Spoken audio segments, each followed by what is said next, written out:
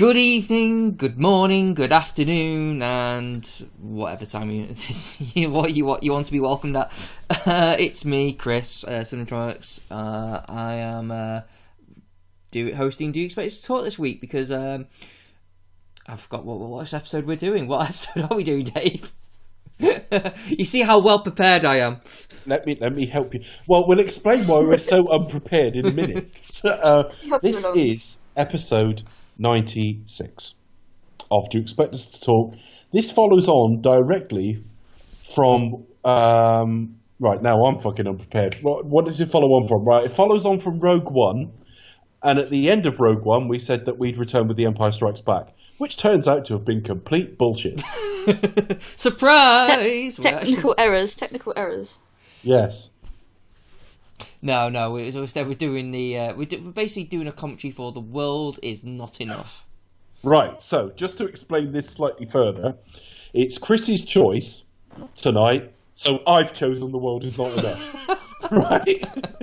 And when we get to episode 100, it'll be my turn, and Chris has made a choice and announced that episode 101 will be The World Is Not Enough, which it won't be. It will be Reservoir Dogs. Probably.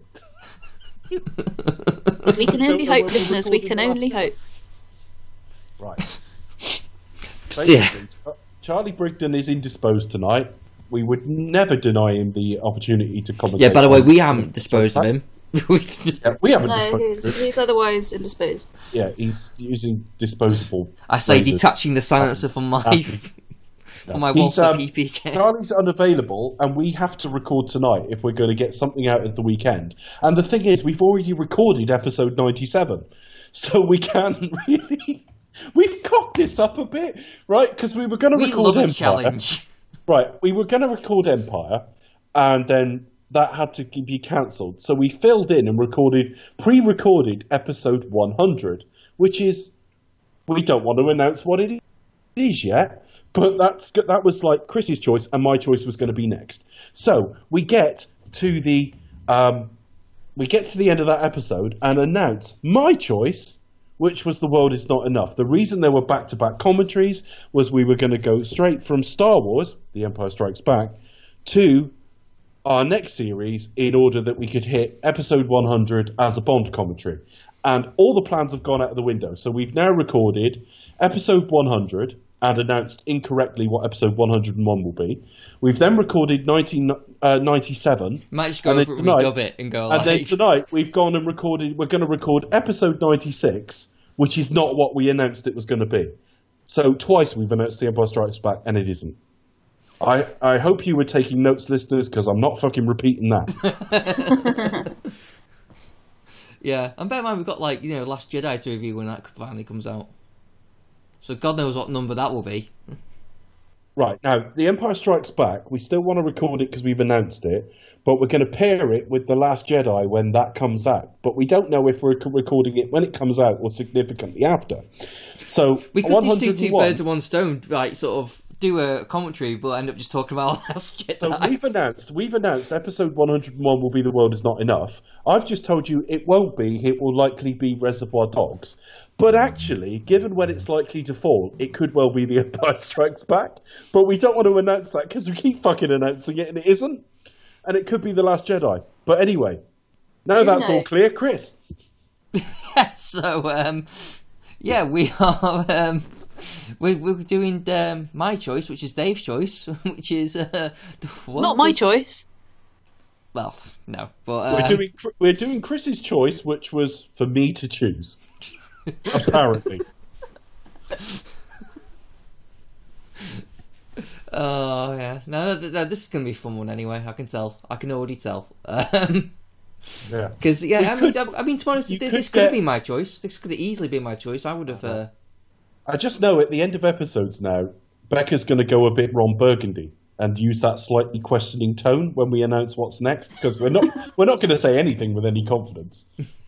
This is why I'm like, next is blah blah, and I don't know what it is. All the episodes we said we were going to do, we're going to do. But just not in the order that we say we're going to do them. But we're recording them all in the wrong order, and what we're announcing at the end of the episode doesn't tend to be what comes next. but everything we've said we're going to do, the total number of Bond commentaries, so there was going to be one at the end of Star Trek and one leading into Tarantino with a gap in the middle, and I can't remember. We have announced it. It's our Avatar, Back to the Future. So they're both happening, but they're not happening where we thought they were happening. An Empire commentary is still going to happen. The Last Jedi is still going to happen. Everything is the same. We just look like twats, and I'm sorry. I mean, I'll be honest. I think Suicide Squad was more cohesive. Yeah. Justice League sounds like it's more actually, cohesive this is very like Suicide Squad, in that I've spent most of my time explaining what's happening after this podcast within the first 20 minutes of it. Suicide Squad was in Act 3 within about 20 minutes, so structurally, that's very appropriate. We're working our way backwards. It's got a beginning, middle, and end, but not necessarily in that order. Yes. Anyway, so shall we begin? Are you ready, children? Oh, we shall begin. So, by the way, I might as well announce it. I'm joined, obviously, by Mr. David Bond and Miss Rebecca Andrews. Oh, it's my turn to speak now, is it? Fuck. Just in case anyone didn't know who the fuck you guys were. Oh, God, we have had torturous conversations tonight because all our plans have been thrown up, and I haven't quite calmed down yet. So, as you can see, it's coming out as, and then this happened, and then that happened. Well, what's best to calm me down than the soothing Irish tones? A soothing pair of fake tits of Pierce Brosnan and his delivery of. He's a slightly fake tit, but he's. That's not. What's wrong with his man boobs? They're voluptuous. Okay, well we can enjoy those. It's his hairy chest that I'll be looking at. Oh my god, I'll get over it. Mine's better than that because it's just as hairy and has tits. Best of both worlds. Lucky you, Dave. Lucky you. We're now away from back-to-back Bond commentaries, which means we're back to the way this is meant to work. It's just all been announced in the wrong order. It's almost like it was meant to be. It is. But it is odd how we started Back to the Future and that whole time. I know. We've already recorded that. It's like we've recording like sort of a couple of times in the future, and then we've gone back on ourselves and just to keep verisimilitude, none of us have shagged our mums. Yet. Not yet, anyway. I don't plan to ever. Give it time, Becca. If the script demands it. Well, anyway. we haven't luckily killed off either Christopher Lloyd or Michael J. Fox. So touch wood. Give it time. Give it time. Well, let's face it. It's not entirely infeasible, is it? I mean, Michael J. Fox has got a horrible illness, and we've not had much luck with. And how old is Christopher Lloyd? I mean, Christopher Lloyd's about 79. Is he really? Yeah. No. Fucking hell, really? Well, what did you think he was in Back to the Future? Like 26? No, I didn't. I thought he was like 60, 70. I didn't realise he was nearly 80. Oh my god. Yeah, but he would have been 47, wouldn't he, on that logic? Which is about right. I thought he'd be older older that makes than sense. But he just doesn't look it. That's all. What is the secret? Staying so young. Well, you keep time travelling. That's probably why. Probably time travel. Yeah. Yeah. What it is. Anyway, sorry. Let's carry on with Bond Origins. So we are, as ever, on Initiate Mission, the home screen, seeing Pierce Brosnan jumping down on some skis. And sliding across in with Cuba. a dodgy facial hair. When we say Pierce Brosnan jumping down, that was in sort of, speech marks. Pierce Brosnan jumping Do it. Yeah, almost like the Roger Moore style of action hero. Roger? Yeah. Oof. Okay, right. Are we all ready? Oof. Are we all ready? Yes. Okay, so when I go, oof, press Initiate Mission. Okay? So, okay. Oof. 1, 2, and ooh! That was fun.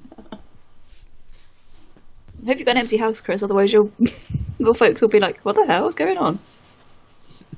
And your mum coming in, is everything alright? I'm always impressed by the consistency of Leo the Lion's performance. Yes, He does a solid the same in every film. Superb. Pierce Gun Barrel. Ciao. My favourite gun barrel. He means business. Oh yeah, Pierce is your favourite at the stance, isn't it? On doing it. Yeah, it's very upright. I like it, and I've always liked the way. A lot of people laugh at his run in that, but I actually like the way Pierce Brosnan moves. No, he's very. Is it the no nonsense about it?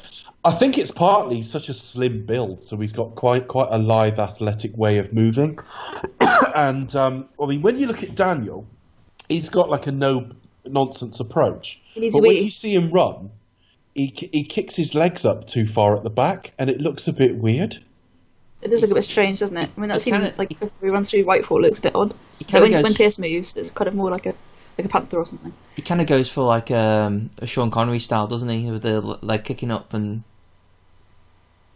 I bet down. As he was past that cigar, he thought, "Do you know, I can make a joke to Moneypenny about sticking this in her twat later." Yeah, it's almost like sort of politicians and sexual scandals. You know, you think, actually, what's actually changed since? Apparently, Maria Grazia Cucinotta had to learn her lines phonetically because she couldn't speak English. Good job she didn't have that many lines. No, not from you. And that's about it. That is literally her only line of dialogue. Literally, well, apart from George take my figures, and then at the end, not from him. The only thing is, he's trying to look business-like, Pierce, and he does do a good job here, but it was a bit. It was a bit like he was sniffing his own fingers there for a moment. Bit smelly. Now, Patrick Malahide will be forever Chisholm in Minder, and that's getting a bit old as a reference now because he quit. He quit before the character of Ray Daly came into the show, so he hasn't played Chisholm since the 80s. But basically, he was Arthur Daly's nemesis, wasn't he? He was like the police inspector that was always trying to put him away. I know about Minder, but I'd never seen it. I would imagine it is extraordinarily dated now. But it was pretty good at the time. Well, I'm aware of the character and Arthur Daly and things like that, but I've just never sat down and watched an episode. I'm gonna help you. What have you been doing? Think have you been doing? I'll help you. He was also in Long Kiss Goodnight, wasn't he? Oh yeah, so he was. Well, as Samuel L. Jackson, quite versatile. It's been lots of things. I cannot believe that originally they thought this was like acceptable as a pre-title, because it was going to end here. I know. Then it probably would have been the shortest pre-title. It would have been the shittest pre-title as well. That'll do. Well, I think it would have been cool had they ended it. You know, to go out the window, and he slid all the way down, and and it could have ended it there. I think that would be way too short. I mean, that's their big stunt. I mean, to be fair, I mean. There was like an extra scene when we had Renard and the cigar girl sort of meet afterwards, and you find out it's Renard with the sniper. So you find out earlier on that it is him. But also it could be written in a way that I think, okay, well that'll do. It's the action scene, and when you see it as it is there, I mean the style is pretty standard and ordinary. So it would be disappointing. But imagine if you gave it to like someone who knew what they were doing, maybe a bit of visual flair, or something, it may have worked better. The logic of hiring Michael Apted is sound, actually. What they wanted to do, and this approach to a Bond film is much. Forget the end result, because obviously, in my mind, this is much better than Die Another Day. But forget the end result, just the whole style of Bond film, trying to put a bit more heart and emotion in it. I like this more. I like this idea. And Michael Apted, particularly given a lot of the action's done second unit anyway. And actually, as a pre-title goes, it's really good. It's just it's now too long, but originally it would have been too short, in my view. It would have just been like, you've cut that before anything's really happened.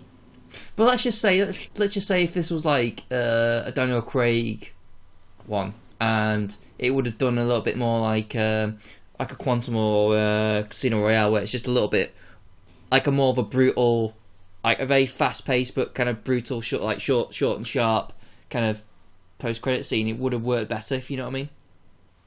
Yes, yeah. Close but no cigar. Can you imagine leaning into someone like that now at work? Oh dear. No, we're just chatting. We're all about the business. Close but no cigar. I know exactly where to put that. Bet you do. So Robert King, I'm meeting up with an old friend, and I've just called him into the most secure building in the country. Just Because sound we like couldn't- shit. We're gonna go Could they? through all Could up. they? Why does it have to be cash? Right? He's a greedy bastard. Because if he got his money back, we didn't see Bond carry all that back. I know he had a suitcase, but there seems to be more than that. And also, can't they just put it in their account and then wire it to him? Well, yeah, I mean, I think it wasn't as well known back then, was it? Or it was still kind of most people dealt. I think what it is, most people dealt with kind of like taking cash out of the bank Postal, rather than wireless transfer money here and there all the time. Yeah. So I think it was more for the sake of like it telegraphs the audience more Write than him, like write him a check. Well, yeah, but And then that's he less goes into a cinematic, secure isn't it, than room a just big. to look at one little bit of paper. It's the movie law. It's like, you know, seeing a big briefcase full of money is more cinematic than like one scrap of paper or typing in the little, like, a few digits into the computer. you know what I mean? Oh, what's Pierce noticed here? Soapy. So gin. Didn't you rinse this out before you fucking poured a drink into it? No, he didn't care probably. So what's the thing? There was like a chemical on his. Yeah, they've soaked. Right, there's some It's kind of. on the money. Isn't it? Yeah, there's chemical in the money, and it's There's- also on the pin. Yeah, it's been soaked in some kind of fertilizer. There's also like a micro strip in it. There's a strip in it that reacts with the something in the pin, and because it's been soaked in fertilizer, it's extraordinarily flammable. You would think it would also stink of shit. Why are you giving me my money back smelling of poo? You actually, it looks like you've wiped your ass on this note. I don't understand this actually at all. Why is she sat there? What's she trying to do? No, that's not good enough, Becky. You can't just say that. It's Bond, so therefore it makes no sense. It's Bond, therefore it makes perfect sense. If I was to give this film the benefit of doubt, I reckon she was probably there to. She knew case exactly it where the didn't area go off. where the explosion would happen, because it's like where Robert King is supposed to get killed. If She could have if been she there has to to make follow sure up that he is with- dead. That's actually the best explanation I've ever heard for it, and one And I've it's like, never oh heard shit, before. that guy was going to kill us there, so why is lucky she pointing coincidence. it? Yeah, well, that's where the explanation's just gone, because it's blown out there in that gap. That doesn't make sense. I withdraw my complaint. And the fact that Bond's there was kind of like a happy accident, and the fact that, oh shit, it's that guy I was like, that I'm still meant to kill. I've always liked this. That would be, I mean, I'm not saying that's what they thought. They probably did think, like, and then... Do you know she's what? there to shoot Bond, but... Whenever I look at that boat, particularly going round in circles and shit like that, and the flames coming at the back, I think that'd be perfect with some fishing. And do you know what? You All could the fish would just draw to it, wouldn't it? yeah, and you could torpedo the fish if they're refusing to play ball.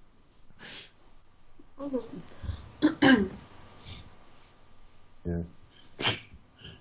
It's a good action sequence, though. As much as I think it's too long and unbalances the film, Do you It's reckon really Pierce good. enjoyed doing that, though? But It's really, really good fun. apparently he really loved fun. it. Now, there's a lot of bullshit that comes out when they talk about what actors do and don't do.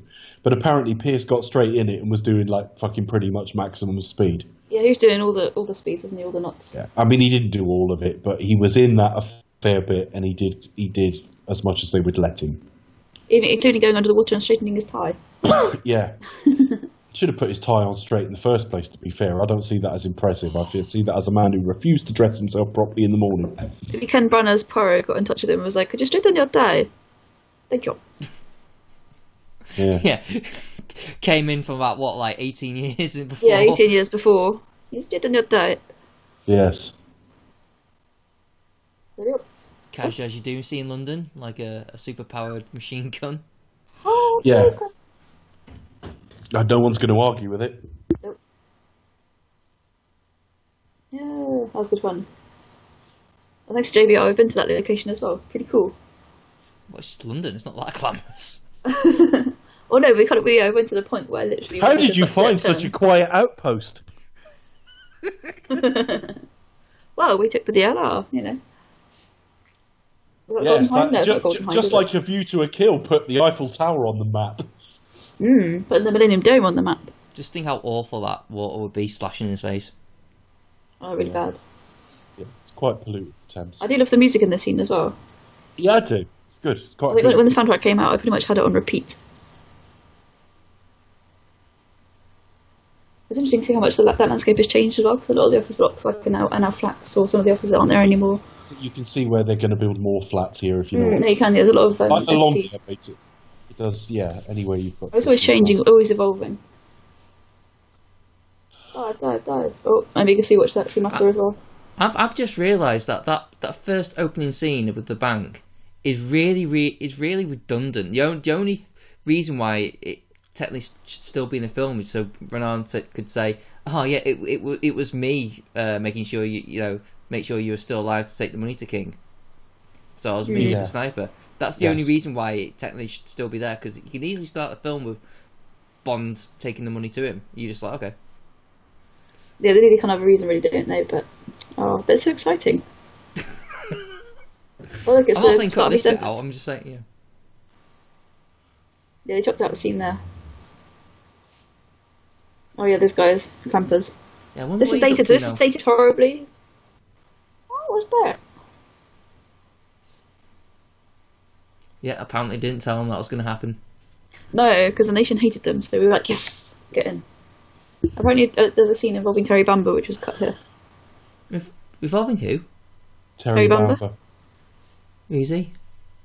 He used to present University Challenge. Oh, okay. No. So not Jeremy Paxton. Sorry, that was Paul No, Gascoigne. that's Paul Bamber Gascoigne. No, he's been sort of unit director on many of the Bond films. If that was me, I'd have to go back and buy quite a lot of fish. I'd feel quite guilty. Yeah, going back to buy it, yeah. Give some money to the market. I'm surprised like Brosnan didn't come out with a fish in his mouth. Million Doom. I hated that. Yeah, I know that it was quite close to that, particularly with the fucking clampers and all that. But this is cool when they come out and reveal. Yeah, I the do like dome. this scene. This is pretty This, cool. hey, the dome was merely weeks away from flopping terribly at this point. There was such a lot of money for that, and obviously the National Lottery ploughed quite a lot of It money cost into about that $1 as billion, well. which in the big scheme of public finances is actually neither here nor there. No, but for something that it was only meant to last a year, wasn't it? It was Million Doom before it. I don't know what it was in between that and the O2. It was just, I think it was a kind of a disuse for years. And then they took it over as a venue. Probably better used now, isn't it? It's like a big Let's go. cinema of restaurants and arena, isn't it? Well, yeah, rather than walking around the insides of like a toy bowl. A giant or whatever tent. the fuck it was Obviously- before.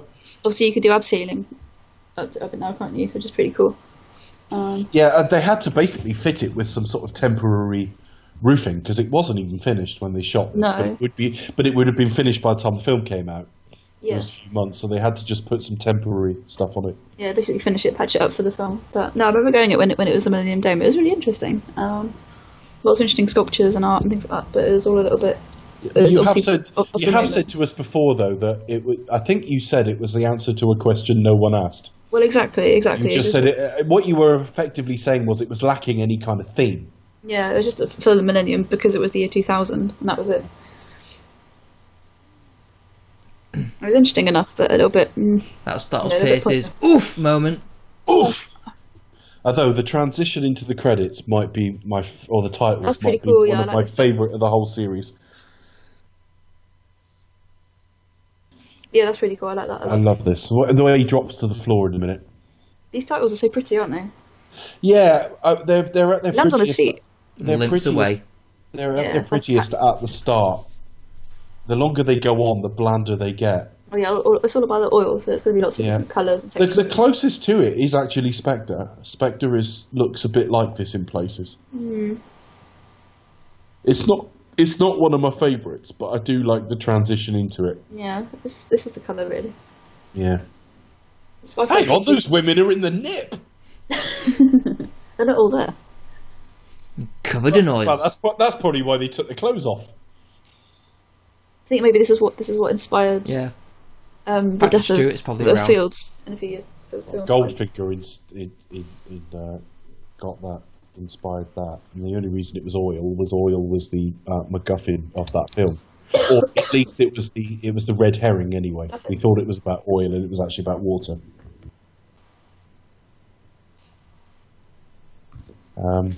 I haven't listened to a lot of Garbage, but I know that I always felt she was like. You need to turn on the radio to listen to Garbage, Dave.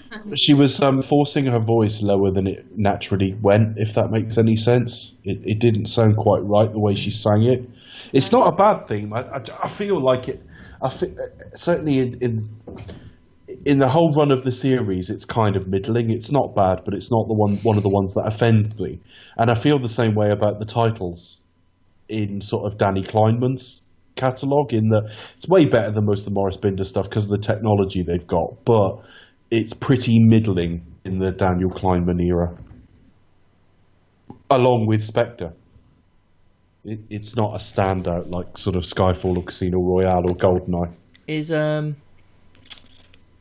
Skyfall your favourite one? I go back and forth on that, actually. But yeah, I think it might be. But I'm very fond of Casino Royales as well. GoldenEye's would be in there, but it is starting to date now. It feels a bit 90s music video. But I mean, it was fantastic at the time. And a bit of nostalgia as well because of the Russia backdrop, right? I felt that Skyfalls was the perfect mix of innovation and classic, because it brought back some of the shots of women we had in that reminded me of the early films, particularly that sort of cut forward in perspective. And like the one staring down the gun barrel. Exactly that shot. Yeah. That's the one I'm thinking of, and I know you noticed it as well. Yeah, I mean that was my favourite part of it. That's a real classic Bond shot, isn't it? And on top of that, the transition to it, where the hand reaches up to get him after he falls into the water, I think it's lovely, and it's really thematically rich as well. Casino Royale is just really, really cool. That's the I don't really know which one I prefer. I tend towards Skyfalls, but having said that, when I watch Casinos Royales, it's at the start of a much better film, in my view, and it's also it's full of promise for the start of the Daniel Craig era. Do you know what I mean? So in some respects, I'd rather watch Casino Royales, but I think Skyfalls is better, if that makes sense. It's attached to the film itself rather than. Picture of Bernard Lee on the wall behind him there, or a painting, anyway. Yeah, nice memory. Yeah. Michael Kitchen. The female below. Kitchen wasn't available for Tomorrow Never Dies, so they put the Robinson character in, Colin Salmon. And of course, they didn't know what to do for this film, so they sort of forced them both in. They squished them both in, definitely. Yeah, because there's no need for them both to be there. It's just they both played effectively the same role within the film in the previous two. We didn't have Villiers around then. Yeah, we don't see Villiers a lot anyway. No, he only appeared in Casino Royale, as far as I know. Isn't that him? No, he's not in For Your Eyes Only, is he? No. I know he's in the Oh, book. it might be somebody else, played by a different actor. I don't know. I don't really care. To be honest with you, I like all these characters existing, but because they've been so overdone in the last few years, I almost don't like to think about them now, because I just want them minimised a bit more. Well, not have it as Bond and Friends, yeah, I know. Yeah, absolutely.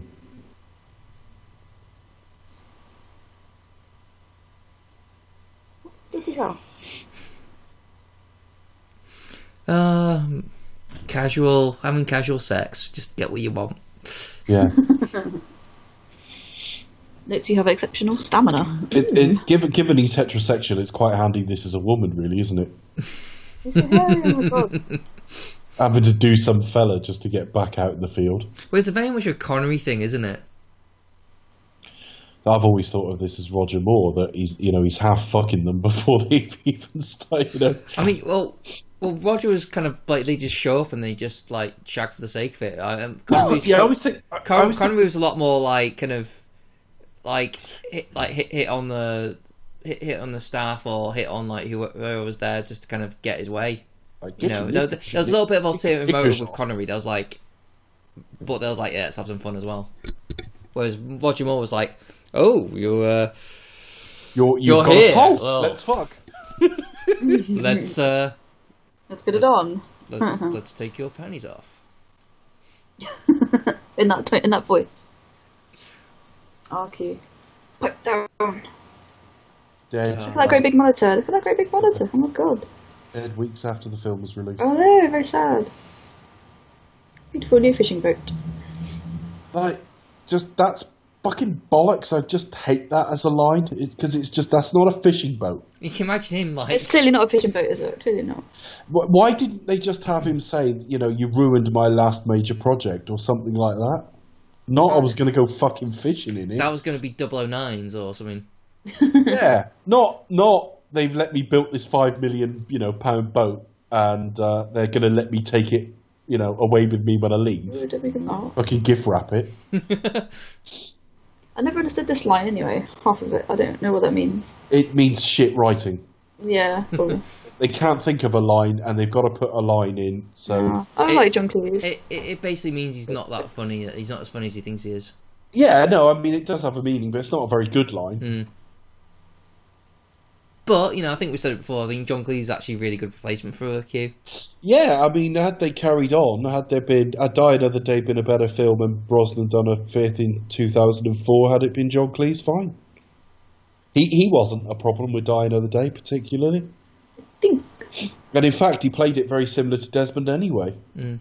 I do love that Q scene. That's probably one of my favourite non-Desmond Llewellyn Q scenes.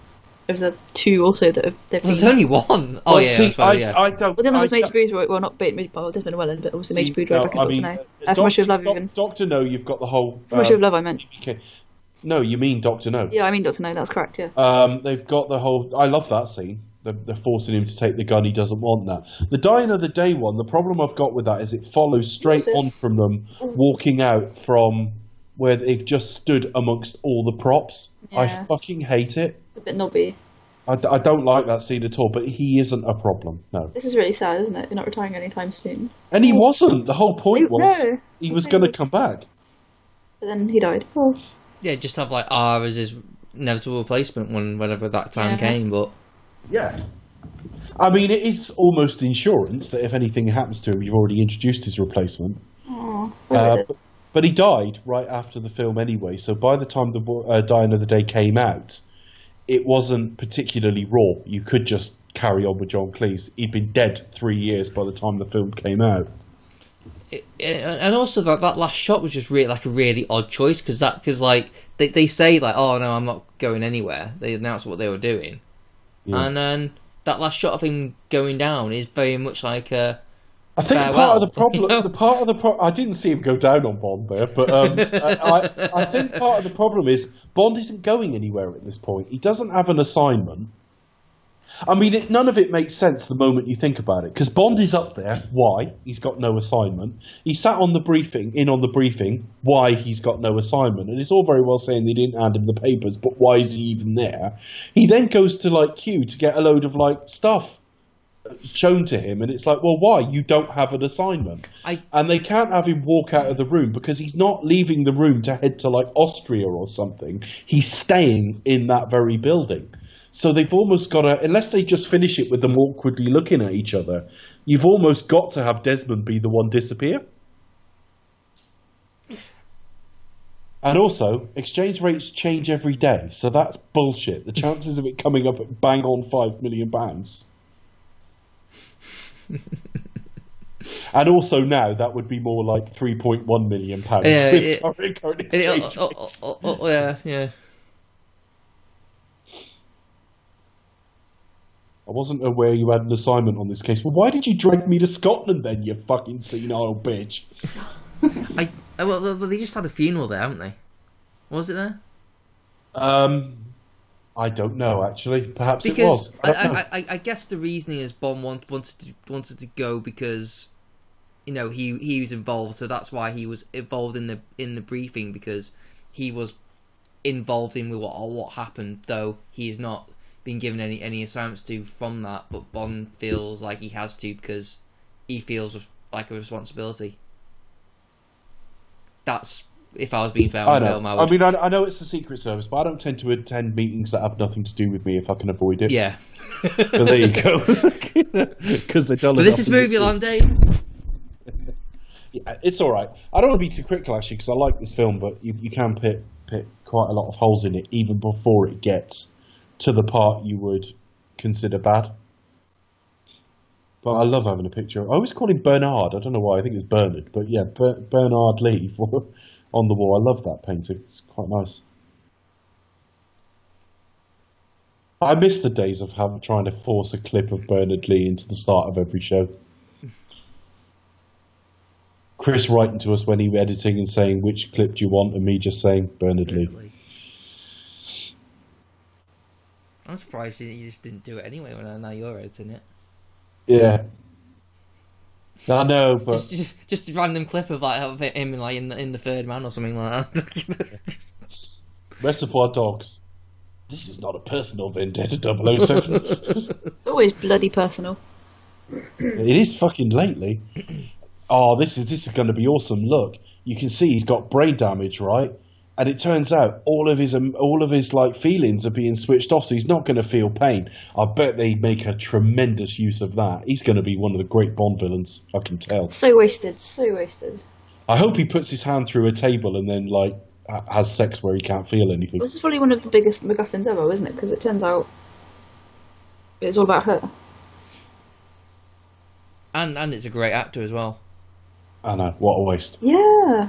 Well, not waste. It's still a great performance, but it's just like, It's an okay performance. I mean, but I could never say anything nasty because he wasn't given anything to work with, really. No. And when they finally unleashed this amazing skill, what does he do? Put his hand through a table. That's it. It's a bit rubbish.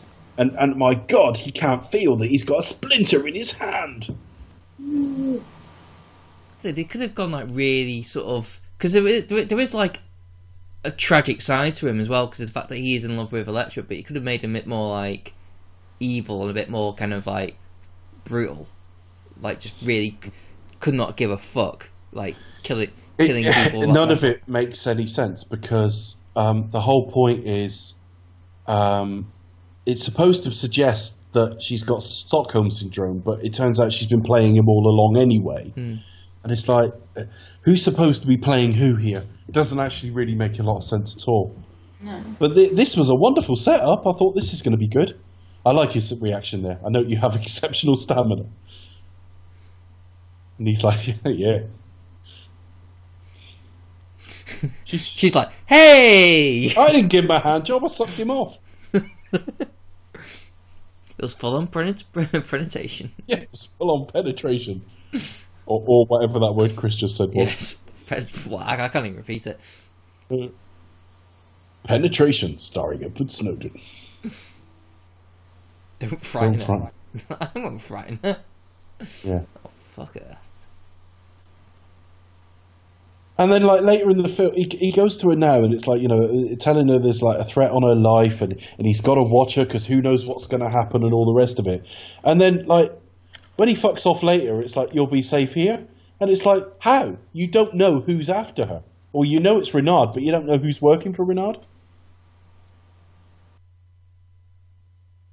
And I remember being really disappointed by that, just as a setting, because I thought, what a fucking ugly setting for a Bond film.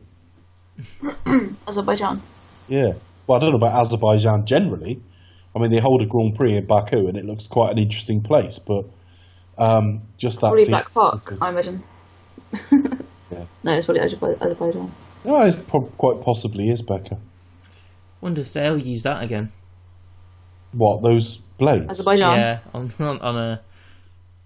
a helicopter. Wonder if they'll... That'd be quite good. I'd like a sort of helicopter-based villain. That'd be really cool. A what? Helicopter-based villain?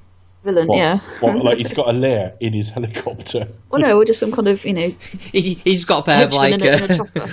propellers on top of his head, like Inspector Gadget. He's just Gadget. That'd be funny. Things we never see in a Bond film. Or no, or just like goons in a helicopter, you know, chasing them down. That'd be really cool. we see that all the time, don't we? Sorry? He had a fight with one in a helicopter in the last film. Yeah, but that wasn't very good though. It's literally like a chase between a car and a chopper. It's the opening sequence to View to a Kill. Yeah, that'd be really cool. And in Spy Love Me, you know, he got chased by Yo. the girl in the helicopter, didn't he? and then he went in the submarine. What? Oh dear, he did indeed. And then so we had to say All those feathers goodbye that to still an can't uninvited guest. All those feathers that still can't fly. Oh, Caroline Munro, she's really cool.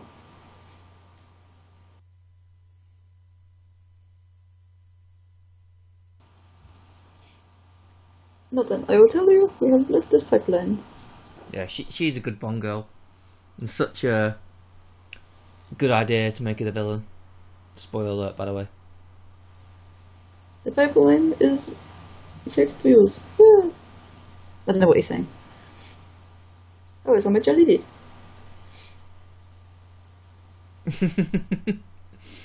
When he kept popping up in films. Yeah. Because He's he on- was in The he's on Mummy as TV well and that year. He was everywhere, wasn't he?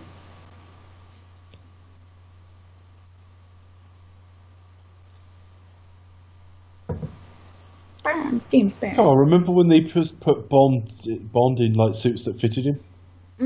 No, it looks nice. They probably put the very same one on Daniel, but Daniel's like way fucking bigger. He's a bit more stocked, isn't he? He is, yeah. But much broader, yeah. Pierce think the Brosnan's problem- actually problem very with- slight. Problem with yeah, I think the problem with Daniel Craig is just they try to make him look a bit like a hipster as well, which doesn't quite help. Just in terms of like having them really tight trousers, and it's like, You can see 007 and 7 in those. But I remember that line from Friends. Where Chandler had like Pierce Brosnan's suit or something, but it didn't fit him because you could see 007 and 7 in them. Yeah. That was a good sitcom, friends. Yeah, it's dated worse than say Frasier, which was around the same time, but it's yeah, it was good. But I think Frasier's still watchable. I think Frasier's brilliant. That's what I mean. It's Oh, dated. I love Frasier. That was a brilliant show.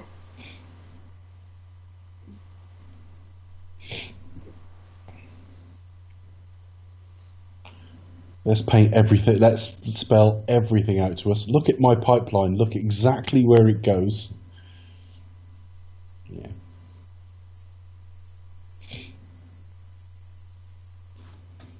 I mean, funnily enough, this kind of like works as a typical Bond film because normally Bond would be introduced to the villain at this point anyway.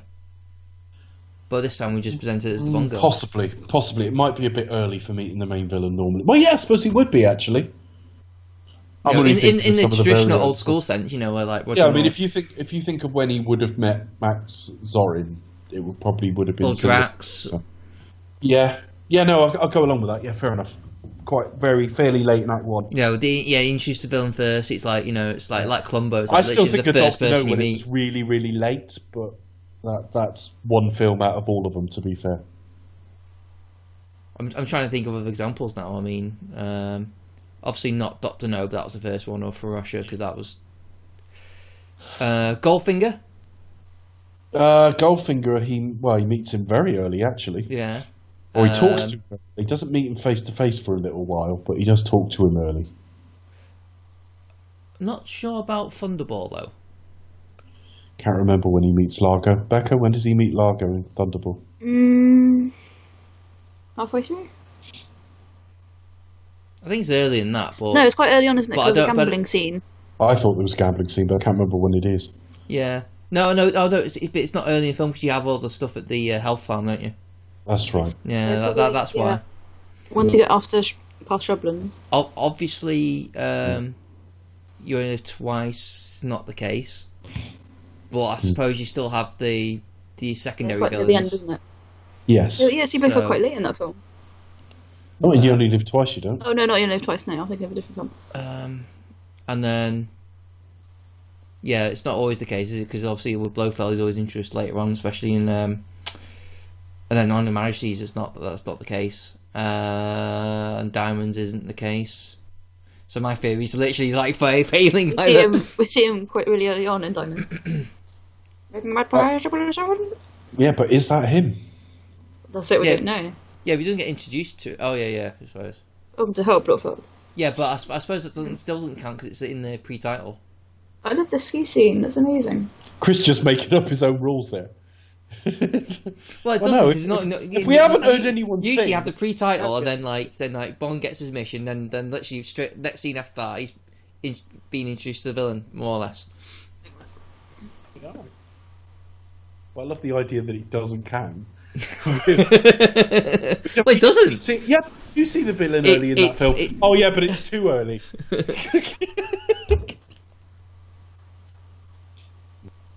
I quite like the costume design in this film. I think they dress Pierce very well, generally speaking. He's got some quite nice suits and stuff in this film. It was probably my favourite of his BMWs as well. So, yeah, I kind of like the look of this film. It was just early on when he was driving through Azerbaijan. I was thinking, that ain't very nice.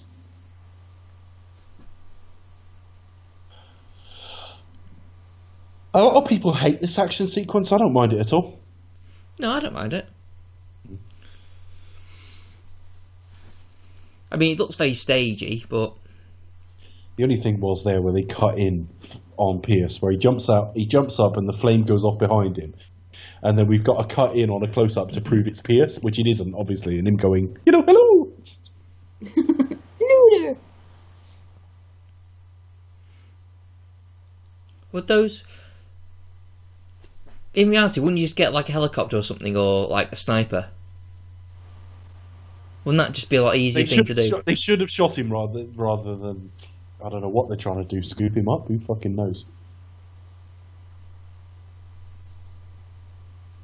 I mean, It goes a bit long for me. I will say that. Yeah, I forget the reason for this attack in it, because they're all meant to be with Elektra, or is this kind of Renard going? I don't really know. I'd have to think about that. I suspect it is just it's just throwing Bond off the scent. He's actually there to see Elektra attacked. Yes.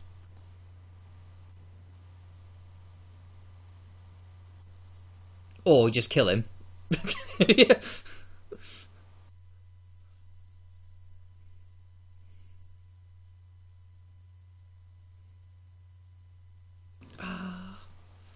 That's the thing. We get a lot of that in the Pierce Brosnan era. It's like in GoldenEye. They fucking knock their nuts off in the pre-trial to try and kill him. And the only way that plot works is if he does get away.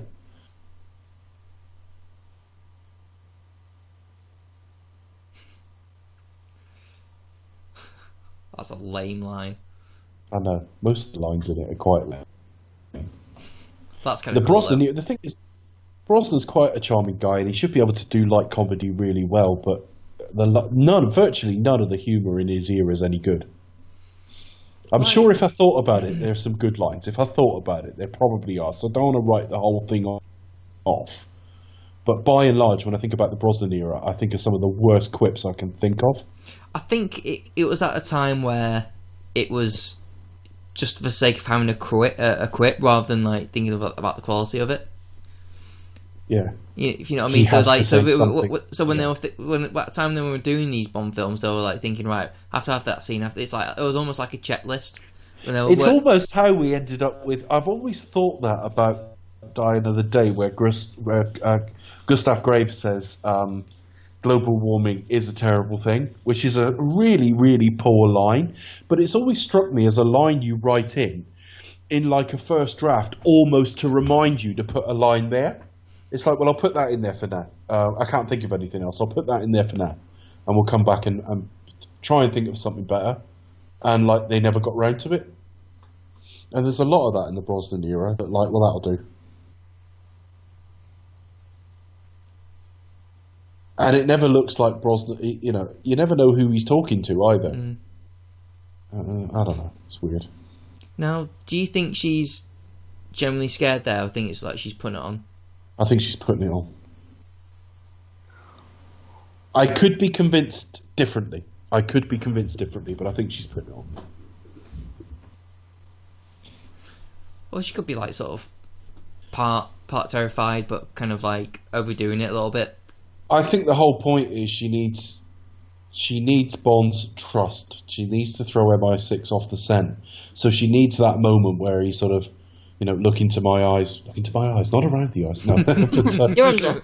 Yeah, she needs to bond with him emotionally. She needs him to fall a bit for her. She needs to bond with Bond. Yeah. Well, later it's not very well written, because later in the film, she's absolutely convinced that no man can resist her and no one can kill her. And that's not actually set up in the plot very well at all. But I can see where maybe they're trying to do it.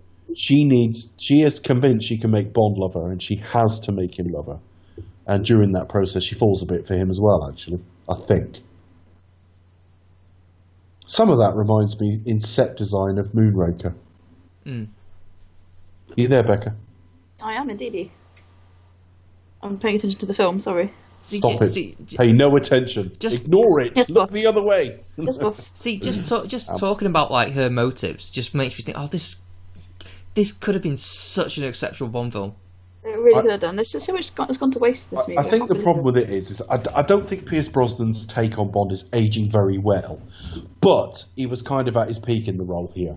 It's the best he ever looked, for me. I mean, you could argue about Tomorrow Never Dies versus this, but it was as good as he ever looked in the role, with the exception of a couple of scenes, and we'll take the piss out of them later. He's pretty good in the role in this film.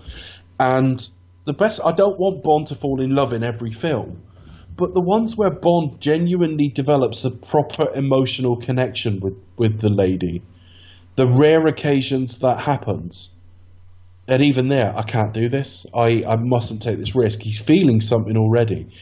And those tend to be the best films. And you can just see the promise. And as someone whose favourite film, in my case, is On Her Majesty's Secret Service, but it works if your favourite film's Casino Royale as well, to see it with so much promise. Because it isn't even like Spectre, where they just tell us they're in love but never prove it. Yeah.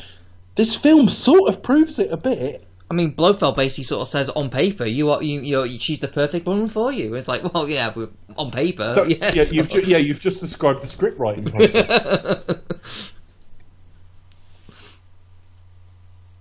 But the point is, Spectre never sold it, and I don't hate Spectre. I must reiterate that. I hate things about it, but the major thing was, he drives off with her at the end, and you're like, well, I think she's lovely, Leia Seydoux, but what in the story convinced me she was the special one? In this film, I've never the slightest doubt he falls for her. This is one of the 3 or 4 times in the series Bond falls in love, and I'm convinced by it. Yeah, I mean, I think what's also, I mean, talking about him today, like the sheer fact that she makes him, she actually persuades Bond is almost like a faulting of him, and it's almost like it's like a portrayal of him as well. It's like it could be a very interesting idea for him to face that and to almost be tricked in love. I still think it's better than the public's perception of it, or the Bond fan community's perception of it, in that it gets ranked right down the bottom. And my gut feeling is it sort of belongs somewhere in the middle. But the fact is, the bits it gets wrong, it gets really, really wrong. Some of the worst bits of this film are some of the worst bits of the series. It's just, for me, it is balanced by the fact that, I mean, Pierce Brosnan never had any chemistry with his leading ladies, and he had some with her, and she's great. And I often talk about the Bond we're introduced to in these films. I know they vary, but the sort of woman he would fall for. And it isn't Denise Richards, but it definitely is Sophie Marceau. Bond would fall for a Sophie Marceau. So it's wasted. It's a real shame. I'll tell you what, you couldn't do that scene in the current climate, could you? Bond going around and looking at women's underwear and stuff. No. Well, because it's a PG-13. He's basically... It's a good job it's not bra-proof. It's not see-through bra. Well, I think the point is we're supposed to almost read that, because there are shots where he's looking at things we can't see. And they wouldn't all be wearing bras and things like that. So I don't think you could do that in the current climate. Bond will always be a bit of a pussy hand, but I don't think you can't have it as quite as on the nose as that now, I don't think. Mr. Bullion. He does not trust banks. Really? Really? Who does these days? Well, that's very true. I think I'm a little bit behind you guys. Never mind. Well, it doesn't matter. How's that hand? I don't know. I pressed play when you went. Ooh! So. Right, which? Mind you, it's a long noise. What are you watching now? What's I don't go by. Go Take a by look at this time. caviar. Because yeah, well, No, go by time. What time are you on? I'll find out. Hold on.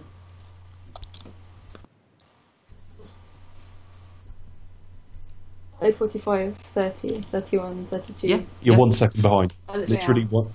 You're 1 second behind. 40, 36, 37, 38. Yeah, you're fine. Close enough.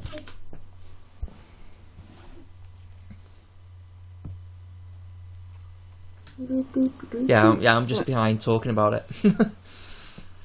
See, completely different attitude towards Bond than he did in GoldenEye, what we're portraying here. It's like, Bond, James Bond, my good friend! Yeah, the guy in the previous film, it was the guy who ruined his life because he's in pain every morning. Yeah. My knee aches. What Twice does as it bad when when it's it's cold? What does it do when it's cold? Which is more or less every day in Russia. She does look stunning, actually. Yeah, particularly something about on the big screen as well. Cinematically, there was like that she looked phenomenal in that dress on the big screen. And that was another thing. I mean, even if Denise Richards had been the best fucking actress in the world, it just felt like such a betrayal of what they built up. Because Bond in this era had to finish the film romancing a lady. And it was just like, no, don't just cram another fucking woman into this. You don't need it. With a lame joke as well. Yeah. It almost felt like they had to have it in just so... They thought of that sort of, oh, that's a clever line. Yeah, we'll have to... Let's call her Christmas then. You know, it's like... Yeah. Yeah, they didn't have like the strength of their convictions to kind of... It's just don't call it that. Yeah, they you know, you've got quite a serious emotional film with a Roger Moore era kind of naming convention and joke in it. You know, it's just shit. No point living if you can't feel alive. I'm sure Pierce will echo that. Now, this made me laugh. I've got to interrupt there. Look behind them. That is Michael G. Wilson's cameo. And it's the worst decision on what to play as a cameo, because you got some real hard fucking looking bastard next to him, and then a middle-aged dweeb. It doesn't look right. And once you notice it, you can't unnotice it. No, you cannot unsee. Not a very good cameo. I don't know if we'll get to see it again, but it was like, why would you put him there? I too would like to live dangerously. Just 5. I suggest you hit stir. I'll You stay. sort of miss it there, but yeah, there's a period where they stood just inside the door, and it was like they're such mismatched security. But just to pick up from what you're saying about Ike, it was it really undermines the film. I do think they should have had the balls. I mean, we can say that now, but honestly, I think had they gone through with it, let's just say they've gone through like a darker tone and tried to do like a Majesty's-esque film, I think we'd have loved it now. But I think at the time, I think the reviews would have slayed it. I generally think it would have it might have almost like kind of damaged the series in terms of its initial reception. I think the critics would have gone, trying to do a Majesty's. Come on, this is not how to end a Bond film. Blah blah blah. No, okay. I'm not saying they're right, reappraised by that, because I remember this film came out and it was fairly well received at the time. Rotten Tomatoes doesn't bear that out now, but then of course people weren't immediately looking at that aggregator. So, in some respects, the fact that the reviews worldwide weren't as strong as I might remember is almost irrelevant, in that, in a lot of fairly major publications, this was well regarded. And I remember reading an article about saying, well, where do they go from here? Because Pierce Brosnan's, the best Bond since Connery, etc. And they've just done this really popular film, but he isn't getting any younger. And they were saying about the potential for remaking old Bond films, which is a stupid idea and one that it really isn't worth discussing, because they'll never do it per se. But they were suggesting that On Her Majesty's Secret Service had been reappraised as a great film, but hadn't been that successful, and a lot of the general public didn't know it that well. So perhaps it would be an idea if he remade that. So there's no doubt by the end of the sort of decade, the end of the century, it was already being regarded as one of the best films in the series, but almost like a secret amongst the general public. You didn't know about it.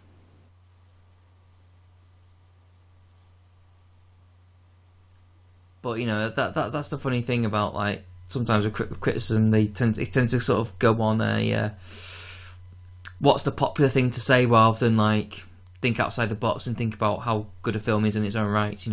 I just think sometimes things change over time. I mean, Quantum of Solace has been very heavily reappraised, but I think an awful lot of that is because you're seeing it on a smaller screen.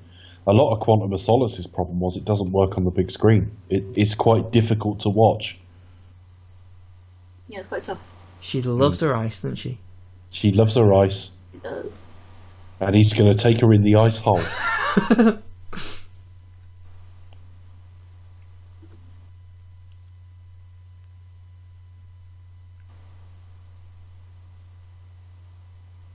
I don't know if Sophie Marceau does a lot of English language stuff now. I don't. I think she should have been a major star in this, in English language, had she wanted to be, of course. Mm. I don't think she's probably happy just making French films, really. Yeah. I mean, there don't tend to be many foreign actresses who break out in Hollywood. Generally speaking, they tend to sort of keep her in like do like French films or Spanish or whatever. I mean, it's only really like unless you're like Australian, because there's not really much market, so you tend to sort of go to America. It's not really a big market for Australian films, really, is there? No, I don't. Maybe in theatre, but I don't know.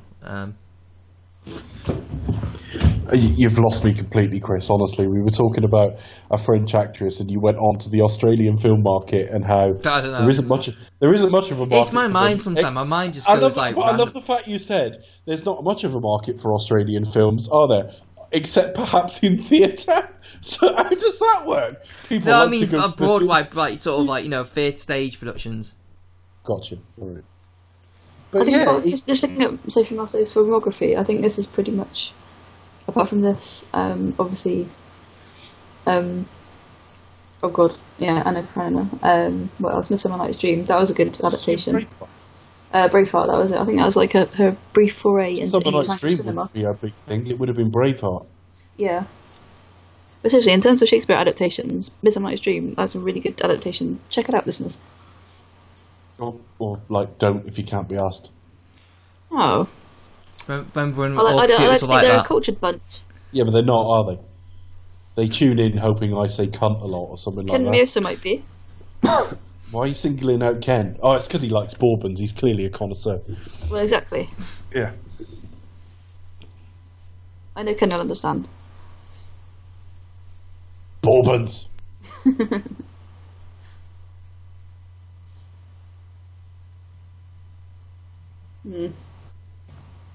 All right, we got the point. Move on. So this guy's shot his colleague, who now he has to pretend that he's that guy, and now Bond's going to kill him and pretend that he's the guy who is pretending to be the other guy. Fuck knows. But he's infiltrated. Actually, as Infiltrated his layer. That's where I first started thinking, oh, I'm not sure about this. The film's starting to struggle. But actually, we're getting very close to Denise Richards anyway now. We got the bit on the plane and all the rest of it, where he cuts up his Universal Exports card in order to make a pass to get into wherever it is they're going. But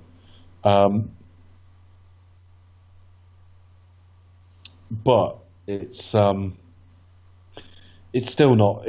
We're not very close from Denise Richards. It's only 2 or 3 minutes away.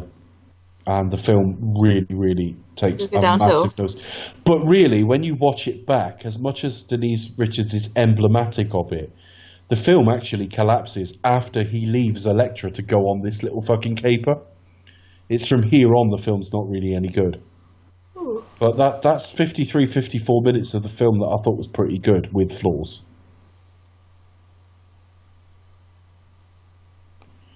See, if you were trying to hide the fact you just killed someone, I think burial puns isn't the way to go.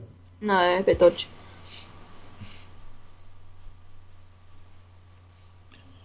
I shot him. I mean, he's buried with work or something. He was dead tired. Yeah, he's done that one already. Emphasis on dead as well. Raise your eyebrows. It's like, it was dead. Did that already in Thunderball. Dead to the world. No, but it's in Commando, isn't it? Well, Arnie's quips are very similar, actually. Starring John Matrix. Do you know, calling his character in Commando John Matrix is the same mentality that leads to men having like fucking really, really masculine sounding razors like Fusion. Like, grow up. I quite like Commando, but John Matrix, have a fucking word with yourself. Yeah, but the film itself is is like a comic book in a way. It's not like it is an embellishment, because Arnie's like a super powered human, really. Yeah. No one can literally do the things he does in that film. With stupid lines like saying like, "What, you think I can smell them coming? I did." It's like what, you literally just sensed them. Like, yeah, I know it's pretty bad, but great. But anyway, the casting's been quite good in this film so far, so I'm quite confident that whatever we see now is going to be great. So it's a nuclear scientist, okay, so it's going to be someone with a few years on the clock, quite intelligent bearing to them, quite serious and sober and about the work. Yeah.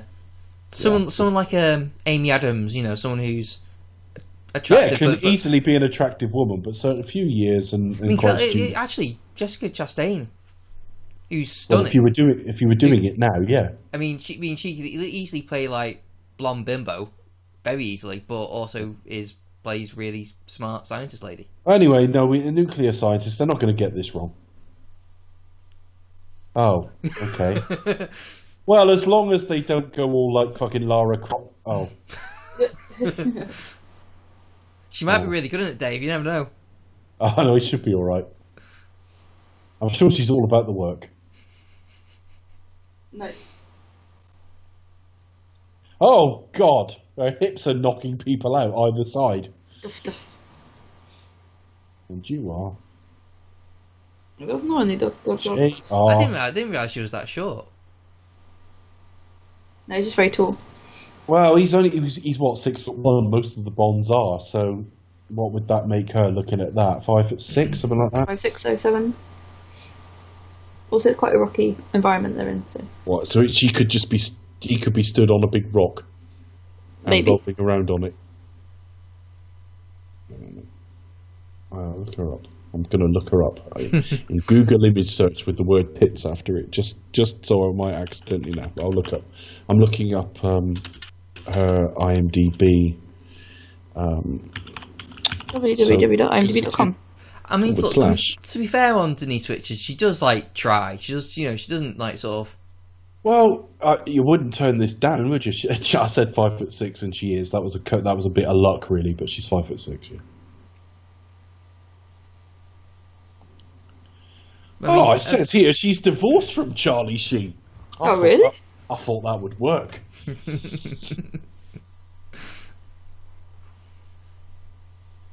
Actually, if you were just off the point very quickly, she took part in this like big deposition when she was divorcing Charlie Sheen on his behaviour during the marriage, and that is online and it's horrible. What in terms of what he? In terms of his behaviour. Just kind of creepy as well. Was that in the Tiger Blood era, or was that before? I think that was kind of after, but yeah, she said he was. I mean, he watched pornography, which was one thing, but apparently he was obsessed with it, and a lot of it was like very, very young people. And just some of the things she said about his behaviour. I've forgotten a lot of the details, but it's a lengthy deposition, and I did read it all one day because it's one of those things that you start reading and you just can't stop. It's just like fucking hell. Mm. Although this predates all of that, obviously. Did you hear the accusation about him and Corey Haim? I did. I don't really know what to make of that. I'm at the stage now, and it's slightly unfair to Charlie Sheen because you could accuse him of anything, and in some respects, he can't literally have done everything. But at the same time, there's nothing about him I wouldn't believe at this point. Mm. And yet you hear examples of extraordinary kindness from him. He's a very complex individual. You know, almost George Michael-like. And you know how you read stories about George Michael paying off like people's debts without them knowing and things like that. Charlie Sheen's a bit like that. Charlie Sheen's done an awful lot of that stuff.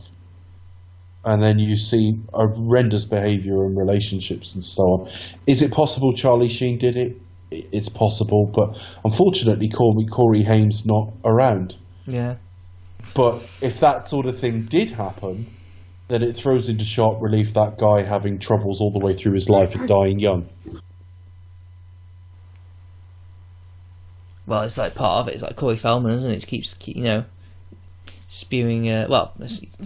He wants to make a film now, doesn't he? I don't know. I see these things when they come up. I don't sort of chase this information, to be honest. But yeah, I did see that.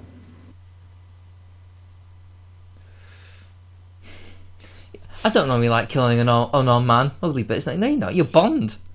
You're Bond. You do it quite often. It's your job. Fuck off. I mean, you literally did it like a few hours ago. Yeah, but he's rethought his life since then. He's had a major rethink.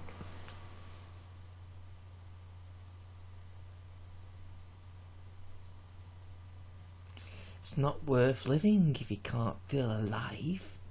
You knew everything about my shoulder. You had to hurt me. Shoulder?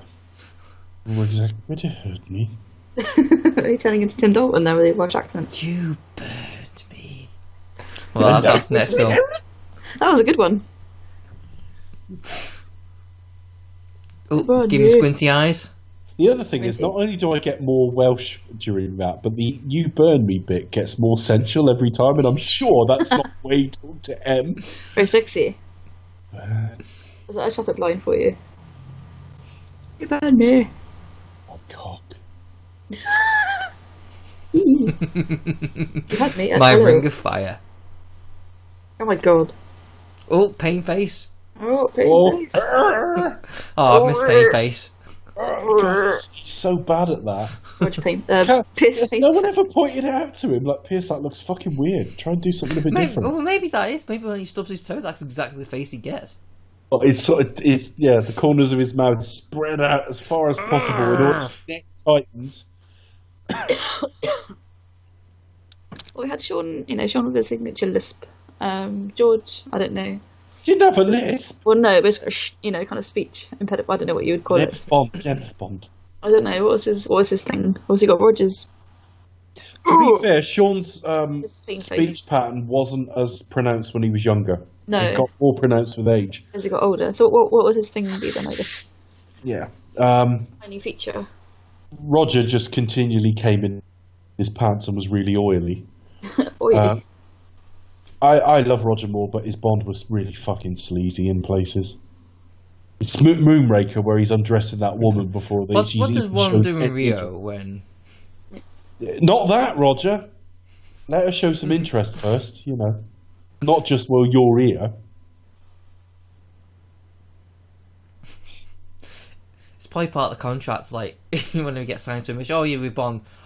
So I'm have to, yep. Right.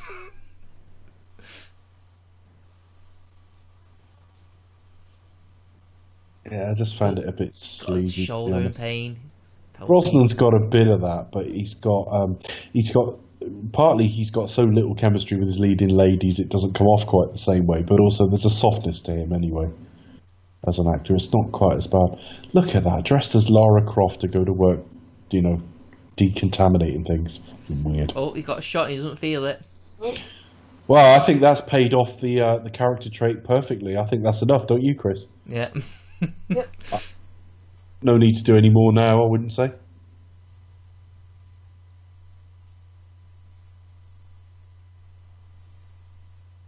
Well, maybe if he punches a table through and picks out some shards or something. Oh, that would be amazing. I think that would make it the best film in the series. Yeah. Do you know what would be even better? Because I imagine when he makes love to a woman, he probably ain't going to feel anything now, so perhaps some ice would help. Hang on a minute. Wasn't Electra using ice? My goodness, this thing writes itself. And it looks like it did write itself.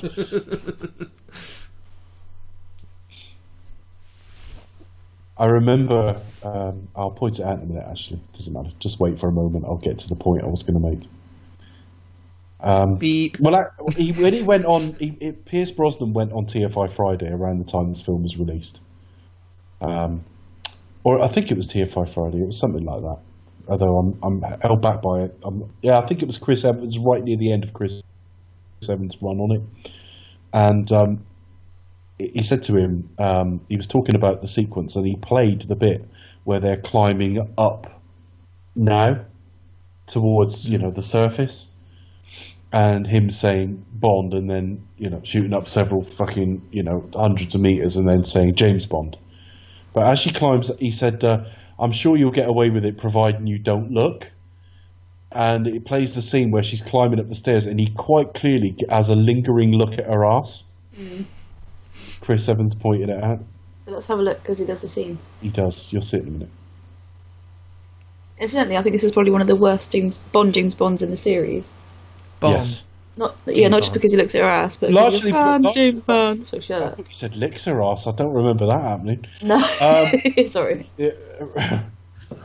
Rimmer. I agree, and it's because they've over fucking thought it. Mm. It's not that hard. Just say Bond, James Bond. Sometimes it'll sound James Bond. Oh, he does have a good look, doesn't he? Yeah, that was it. Yeah, he does have a good look. Copper knifeful, brother. Yeah, which I think is disgraceful because I'm way more into tits. Fake though they are. Things that they've already done that as well. It's normally you do it once in a film, do the line, but they've done it twice. Well, yeah, because they crammed in another leading lady, effectively, and the writers have got confused with it because more than one woman in a film isn't unusual. But more than one woman, us being convinced is the leading woman, is very much the exception. And he tends to introduce himself to them. And it's confused them. It really has. Having said that, his best delivery of that line was in Goldeneye, and he actually said it to Xenia, not his leading lady. James Bond. I think he should go back and have a fucking strong word with Electra in a strong Welsh accent. And if not, we'll parody one.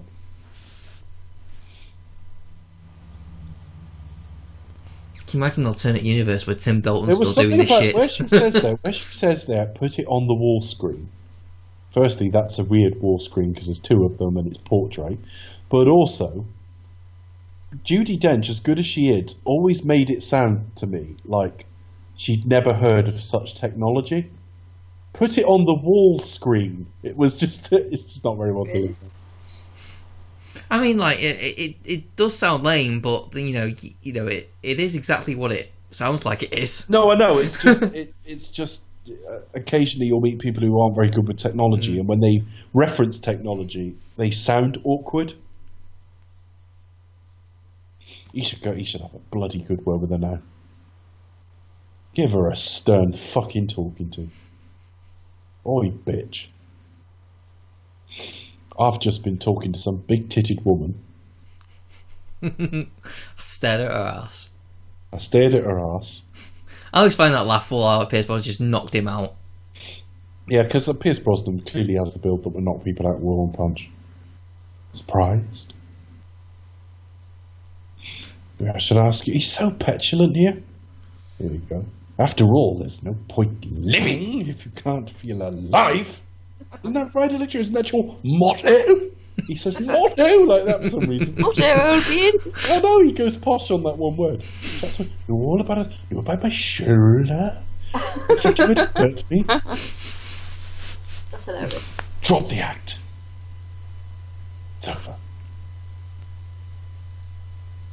Don't you? Not gonna be Sophie. Oh, all right then. Sorry. Oh, that's good. I'm Shackton. If you don't know, Stockholm syndrome.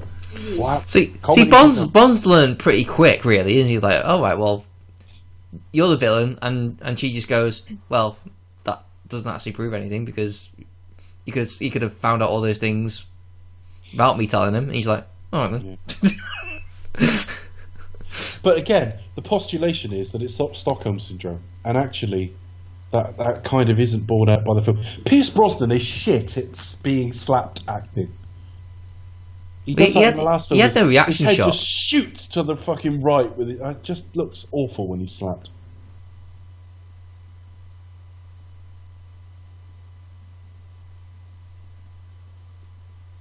Used her exact words. She kind of changes the subject there.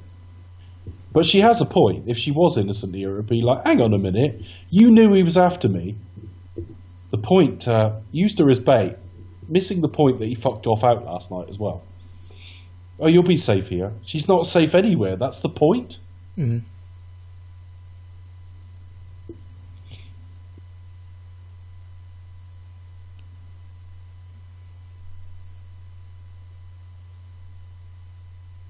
But it's also channeling like her emotion and like almost like a motive for revenge, almost like using me as bait.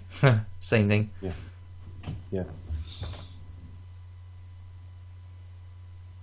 Using me as bait. Well, you smell a fish. Well, come on, there's a time and a place for that.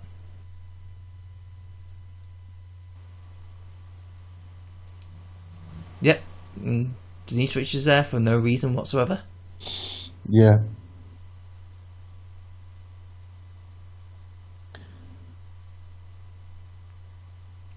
What? Alright, yeah, it's a bit of that. They're old friends, so she will of course address her as M. What? Well, no one's not known to know her name, are they? Which is bullshit now because we now. Yeah, know. but in the job, fair enough. Which is bullshit now because. For example, I reckon her husband would probably know her name. Yeah. You know, they still have a personal life. Yeah, but you're not allowed to utter it like in the presence of, yeah. Maybe. Okay. But it's kind of daft now. Like now we all know M's name now. The current M, which is Mallory. So. To what end? I love that. Why would she attack her own pipeline? The writers really haven't worked that out yet. So, you know, it's like, I don't know yet. But in fact, there's no real good reason, so fuck it.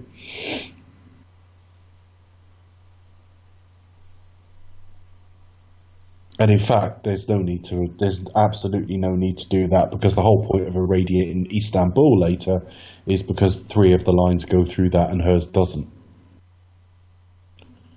There's absolutely no need for this sequence except to cram in another action sequence and give Denise Richards something to do. So you're saying this film could have been shorter? It's not the length of the film that's particularly a problem, because this is pretty average Bond film length, just a shade over 2 hours, 2:05 to 2:10, something like that. It's about average, I'd say. It's more the fact that you can set your watch by action sequences in the Brosnan era, and it's not doing the era any favours. We understand modern filmmaking's got quite a lot of action in it. I think quite often for this type of film, it's got too much action in it. But the Brosnan era is much time for another action sequence, and this one is so contrived it's painful. There's absolutely no need for this at all. Because they had no idea. Bond goes to try and do something about it, yeah? But the only reason he goes to do something about it is he's got a nuclear physicist with him. But she can't know that she would be there, and that they would go there, and that M would definitely have gone to her as well. She's gambled on this happening for loads of things to come out of this that she can't know would happen.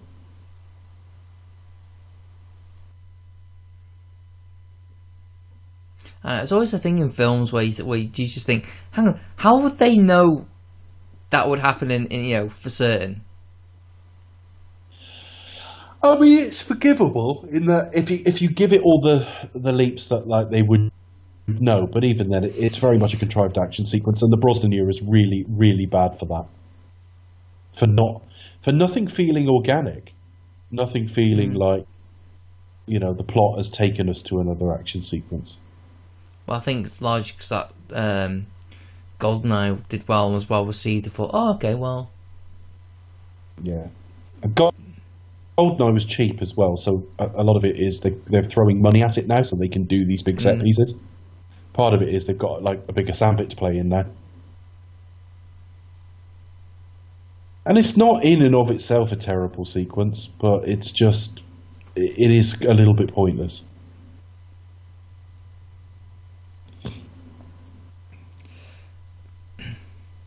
I reckon on paper it probably sounded like a really cool sequence, but looking at it now, it doesn't look very like it. Just all right. Well, Bond's just on a thing, and he has to disarm this thing, and then jump off it.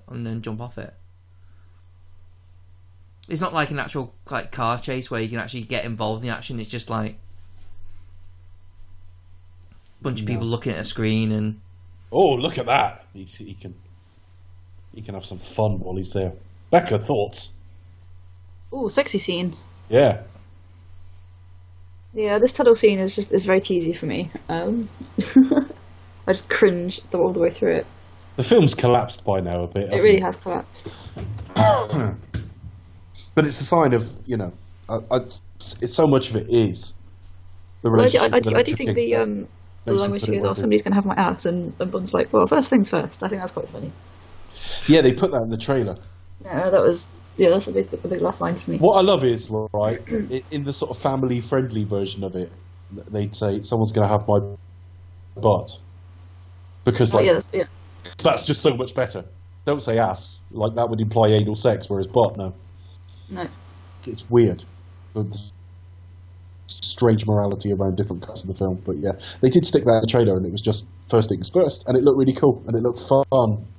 I was looking forward to this a lot, and I really, really liked it at the time, because I felt GoldenEye was all right, but it was more that it was promising, more than it was inherently good, and like Tomorrow Never Dies always felt like a paint-by-numbers Bond film. It's not terrible, but it's just there's nothing particularly outstanding about it. And so by the time this came out, there was some real heart and emotion in it, which kind of led me to kind of overrate it a bit, I think.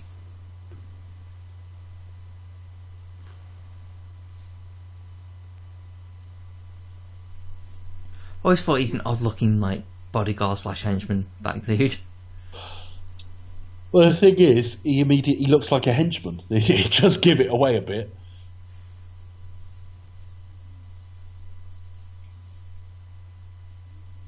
But he doesn't have any like sort of charisma as like or memorability of that memorability.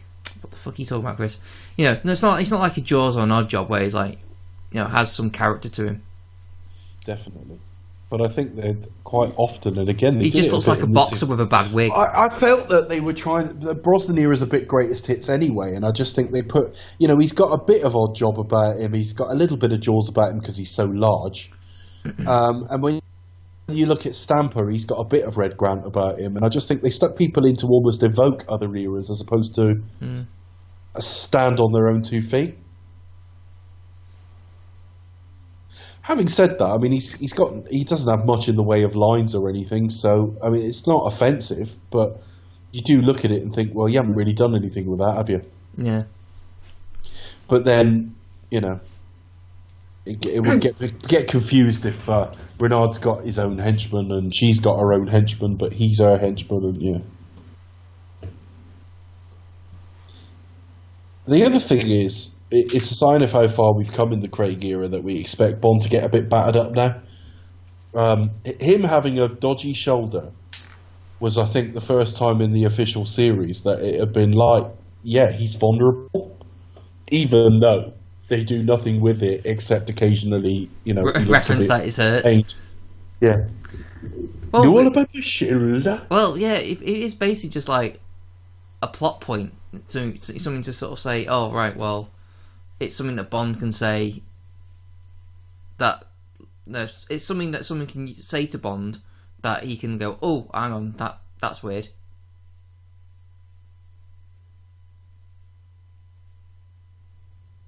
Because look at him now, he doesn't feel like he's wounded, and he's just literally survived the explosion. No, but you just had a moment where he got out of the tunnel, which looks really... That doesn't look like a real accident's happened there. You see it sometimes when you see things that have been burnt, and it looks like they've been sort of made up to look burnt as opposed to really burnt, which they have, of course. And you look at all the fire there and the actual damage at the end of the pipeline, it doesn't look real at all.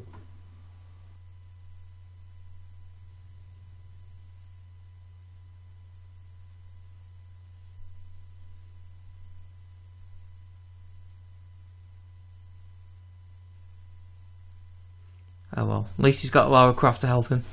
Yeah. Yeah. Beluga. What was the Caspian? Her lines here are terrible. Always nice to see Istanbul. It's funny, just that they would never have set out to make Istanbul a big thing in this series at all. But of course, From Russia with Love's kind of iconic, and it does turn up every now and again. So when it goes there in Skyfall, it's like Istanbul's a thing in the Bond series all of a sudden. You know what I mean? It's not all of a sudden, but when it comes back again, it reminds you that the series has some history with that place. It's a bit like Tangier in Spectre. You immediately think of the Living Daylights. Yes, definitely. Where's Bond hasn't been? What is there? What? Where hasn't he been? Woof.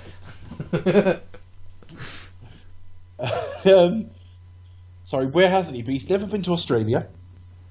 Bond down under. He's gone down on some women, but he's never been down under. It's not really a Bondish destination, though, is it? But you can't imagine what's it going to be at the heart of it. It's so far away from anywhere.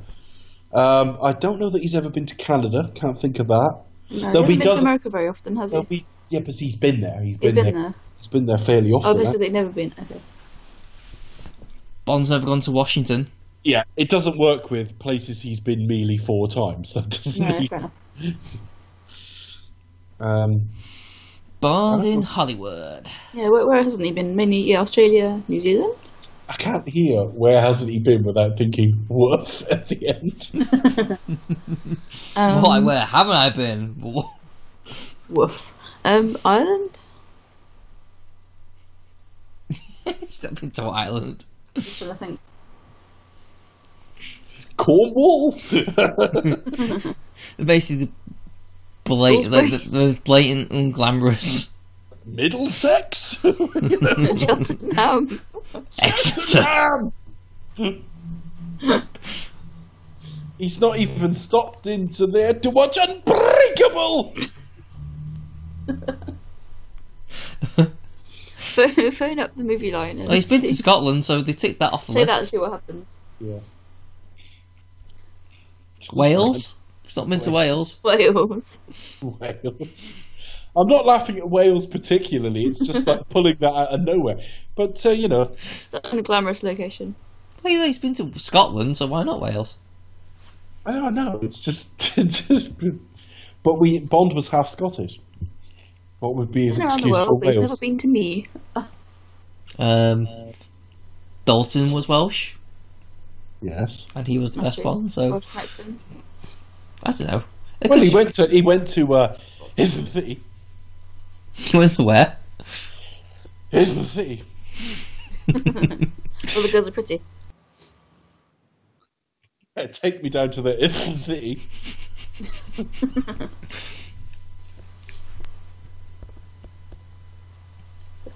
Good. Fuck. President Pedro Armendariz Jr.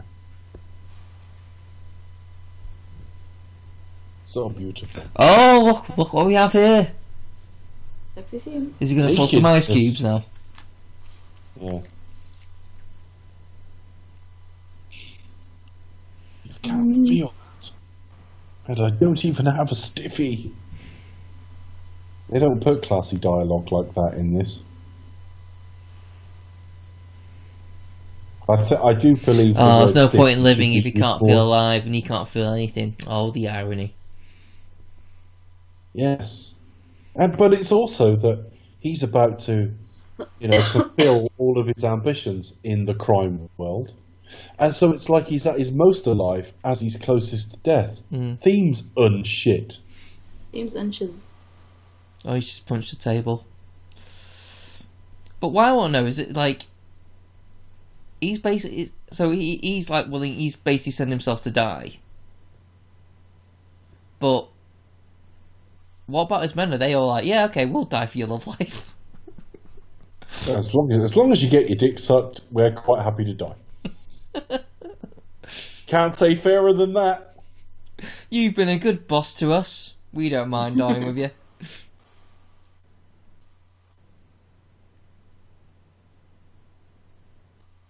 We don't mind dying for your psycho bitch crazy girlfriend.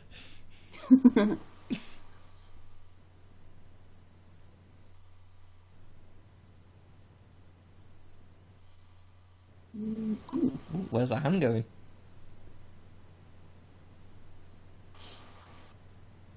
I think it's technically known as touching her twat. Technical term. Sorry to blind you, but that was Dave's science corner for this episode. Leave science corner. Yes. Which is something we talked about in previously recorded but as yet unreleased episodes, thanks to our fucked up schedule. We're calling back to the future. See? Red Scott. Oh. This does not look like a set. It really doesn't. No, I think he means it does. Actually, I do. Yeah, ironically, I do love his line at the very end of the scene.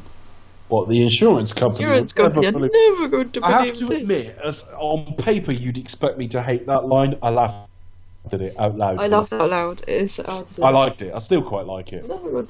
I think when you read it on paper, it sounds like a really dumb line, but when you see it in context, it's like it's like speaking for the audience, where you think like, how much does this fucking cost in damages? And it's just Having said that, yeah, but that as well, Chris. But not only that, we've all got contradictions in our fandom because it's not the sort of elements. I like Bond to be funny, by the way, but we just disagree on, or not you and I, but me and some of the fan base disagree on what is funny. People see Casino Royale's really dire. I think it's it's serious, and I think it's got some really funny lines in it. I don't see it as a dour film. That was the word I was looking for. On paper, I shouldn't like this line, but there are contradictions occasionally. Roger in Octopussy, a film I famously loathe, said, "No, ma'am, I'm with the economy tour." That's a cheesy line when his life's just been in danger, but I found it funny. That's quite funny. So It's there are how he delivers the contradictions. line. It's like, no, man, we're with the economy tour. Yeah, and here the insurance company, he says it with such gusto as well. It really does. So yeah, there are all in always the things where delivery. you think, well, actually, it's a bit of a contradiction because theoretically I shouldn't like that, but I do, and yeah, that's one of those lines. But I think this is the character in Microcosm. She was put there to look hot to distract him, and that was it. And later on, he says something about the caviar, and she says sour cream or something, and it's just such a forced line from someone who's not really an actress. Well, she is an actress, but she was kind of a model, really, wasn't she? I was trying to think what was she in before? Like what was her kind of... Well, I think Wild Things predated this. Yeah. But was she in something before? I mean, I know she was in Drop Dead Gorgeous the same year. I don't know. I'll look her up. I mean, I think she started off in. Did she start off in Playboy and things like that? Oh, I don't know. Let's have a look. So going back a bit towards when this was made. So, just sort of thinking as an adult, and she was in the odd episode of lots of well-known series. But if I look for the first thing where it's more than a couple of episodes, guesting, the first thing I can see there that's major is Starship Troopers. That was it. Yeah. Mm.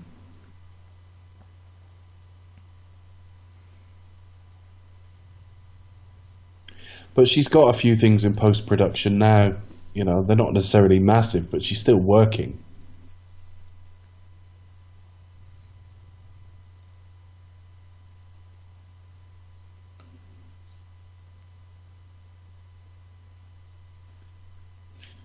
I didn't. It's funny because I wouldn't want them to go back to BMW now, but I think because the series had been away for so long, and Astons weren't as big a thing by the end of the Dalton era. I know he had one in Living Daylights, but he only had the one. Roger never drove one. So they hadn't really been a big thing. So when they came back with BMW, it was like, fair enough.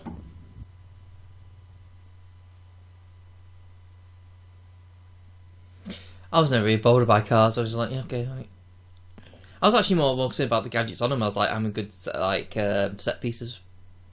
It's part of the branding now, though. Hmm. He's meant to drive Aston Martins.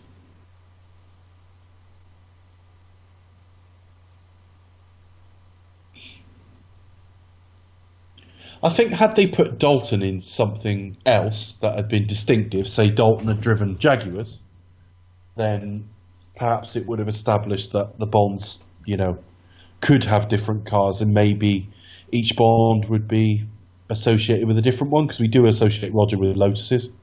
Mm. Even though it's only in a couple of films, we do associate him with Lotuses. Well, it's only really one film, you barely used in the other film, isn't it? He does have one in For Your Eyes Only, though. Mm. But he's put this rather extreme anti-theft device on it. I mean, can you imagine discussing that at the dealership? Okay, so optional extras. So we can put these seats in, and they're heated, and yeah, brilliant. Sound system, we can put cassettes in, or just a radio, or whatever. Right, okay. Security. Now, I imagine security is important. We're doing a lot of travelling areas you don't know, yeah.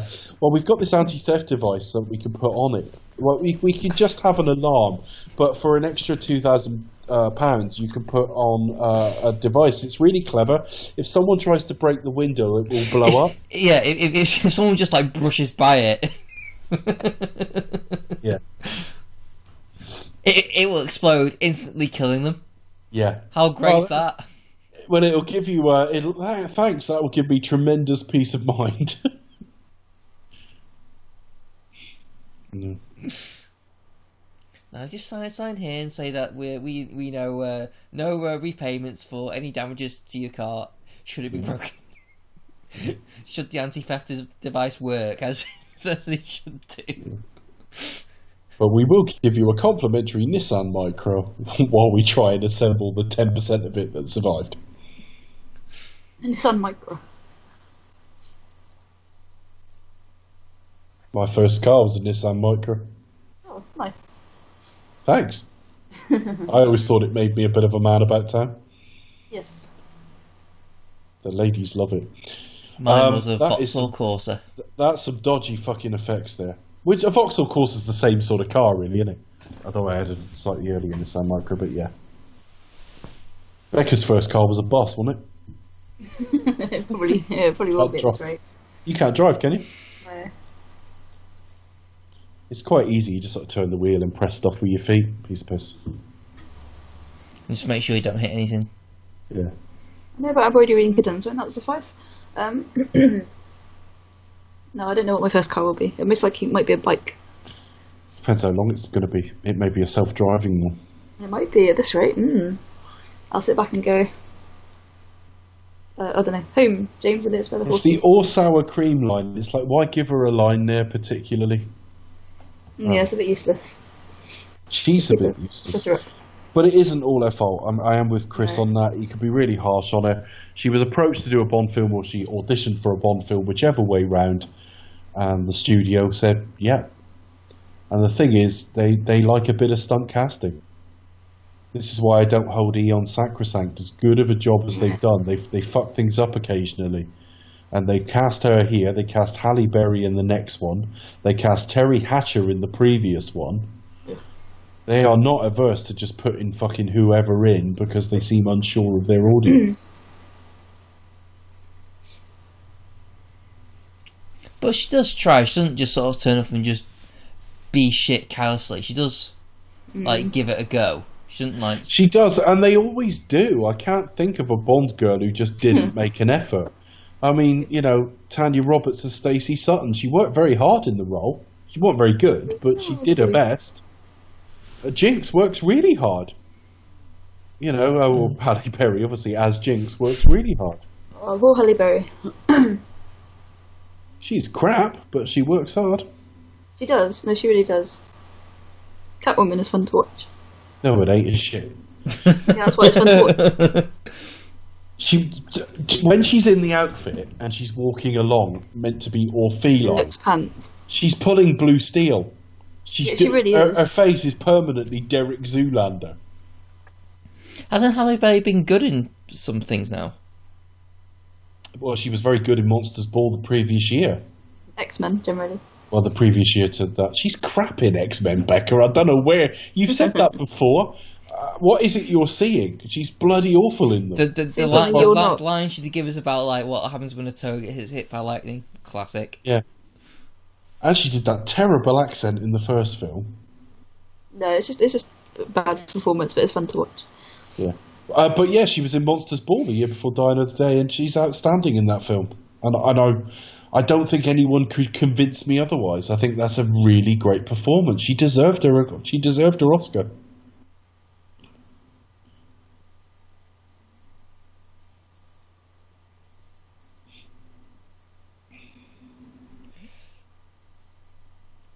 Boston in a very light. They always put him in a suit. That suit cost about £7,000 or something like that. Fuck off, really? That suit was handmade for him. I remember reading something about it. Having said that, I read it probably north of a decade ago, so I could have misremembered any of the details. But the point is, they put him in some expensive suits, and this was one of them. I just think...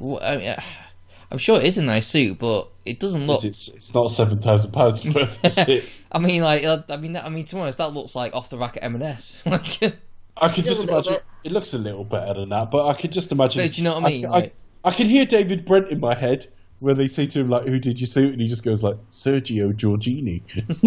Sergio Giorgini.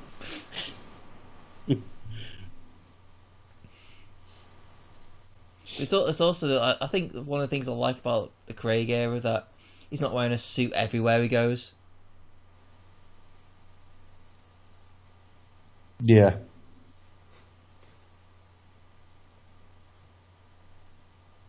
But yeah. It's like, there's no reason for you to like keep wearing a suit. He's fed up with not. He's fed up with not being able to breathe in the fucking thing. This is only a problem from Skyfall onwards. It wasn't a problem in these first two films.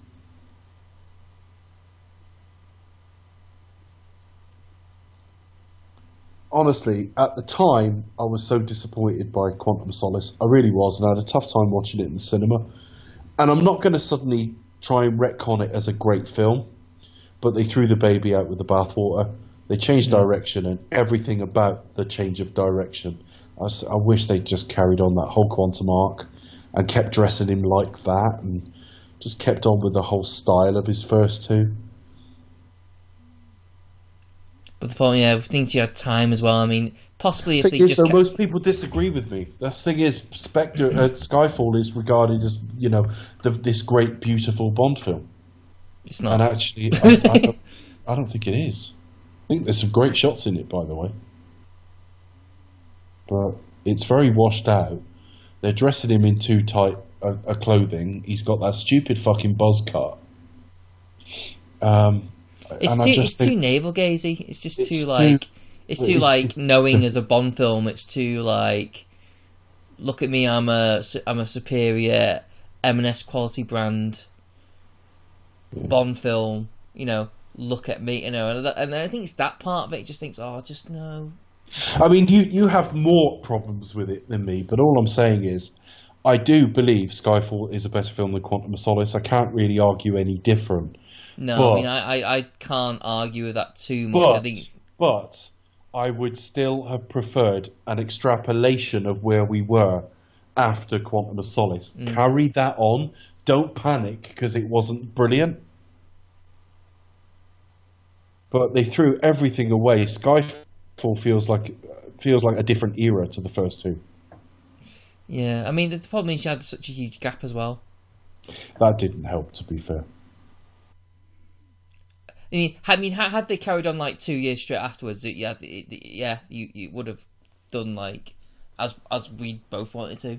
Yeah, I mean, even so, I think for all of our problems with Skyfall, we recognise it's extremely popular. I do think it's a superior Bond film in that it is in my top 10. I do only just, but it is. I do recognise that it will be one of the name Bond films in decades to come. So I can't knock it too hard, but the fact that its end result may be good and better than Quantum of Solace doesn't mean you were on the wrong path with the first two he did. That's all I mean. I mean, you could have done Skyfall and then jumped straight back on Quantum, couldn't you? Yeah, he could. I thought that's what they were going to do. I thought that was their attempt to do Goldfinger in his era, because Goldfinger was outside of the whole Spectre arc. Yeah. But of course, they fucked that up in Spectre by saying Silver was a Spectre agent, which absolutely no way. No, I didn't know how that fits in. But anyway. I mean, you can. I think we said this, but I mean, like, we can always buy it. Like, you can always buy the fact that, yeah, okay, in terms of like Quantum was part of Spectre. All right, but there was just no need for it as well. I mean, like, why did you have to tie? It's also the moment you think about it, because if you go back to the events of Casino Royale, and I won't say it all again because people have heard it on other podcasts, and I don't want to repeat too much, but the fact that it went as far as the card game was happenstance. If Bond hadn't stopped the plot at Miami, and the very fact that they ended up at Casino Royale with Vesper there and assigned to him was happenstance. It was pure luck. You couldn't have pre-planned that. But anyway, back to Brosnan being strapped into a sex toy. One last screw. What is this designed for? Is it designed for like a bit of sort of asphyxiation play? Is it a sex toy? It's a touch device, isn't it? Yeah.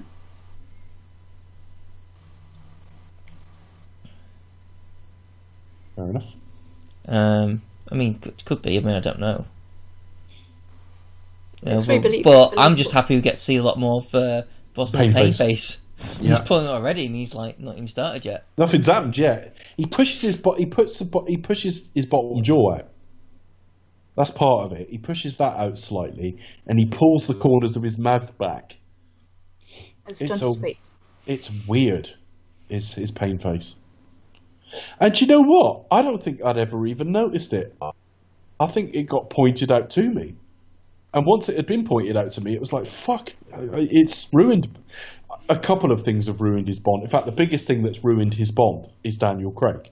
But a couple of things have ruined it within the films themselves. And one of them is that. And the other one is the narrowing his eyes and pursing his lips. He does that all the time. He's so limited as an actor.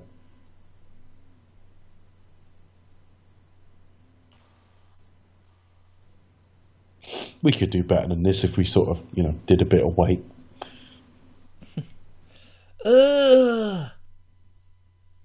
she's got a funny ear. But it is a good Bond trait, though. I do like that, like, slight disfigurement. Yeah, I do. And I thought they did it perfect in Casino Royale. Everyone says it's not Bond. Of course, he is so quintessentially a Bond villain. And, that just little eye thing was perfect. I do think Silver's was a little bit forced. Yes, I agree with that. I don't even know that's how cyanide works, to be honest, but all right.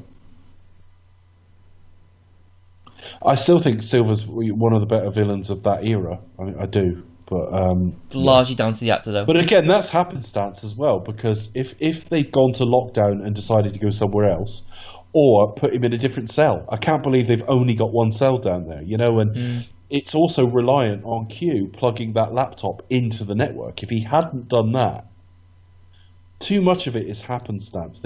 I get annoyed when they've got so many minds on these scripts and they fail at basic It's just a bit things. hard to believe as well, like so that some of that technology can can instantly hack into something just by plugging it into the internet.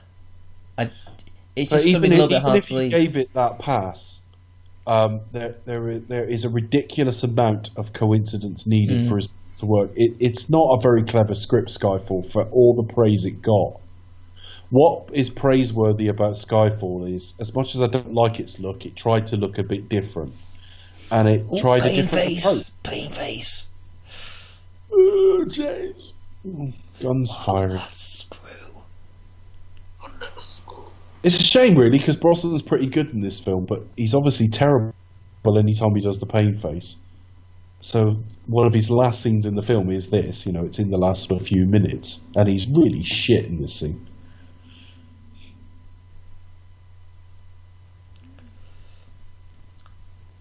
I was actually gutted Tarkovsky died, because I thought he was going to be his lighter. I was expecting him to sort of in the next film. There is a kind of like a shame as well. There's like, you think, oh, yeah. But also he does go out like a bitch. He does a bit, yeah. It's like, bring it to me. Well, it's not only that. Look at the way Elektra stood with that. It's bloody obvious what's happening. Yeah. And Brosnan pulls the same expression he pulls for everything else. But yeah, it's one of the more stylish of his era. I quite like the costume design and stuff like that in this film. And the mansion she lives in and stuff. And, it's quite a nice looking film in places. Doesn't have the wildly... It's got good production design and good costume design, not necessarily the greatest sort of... script. And also, this could have gone horribly wrong. What if he missed and just shot him in the leg? Yeah. That doesn't look like the most accurate of shots. No, it doesn't. But it was absolutely bang on. It's quite a complex motive as well. It's like I could get revenge myself, but I know. But yeah, I mean, he could have just fucking shot her and probably crawled over and got him out of that, just about. But anyway, don't matter.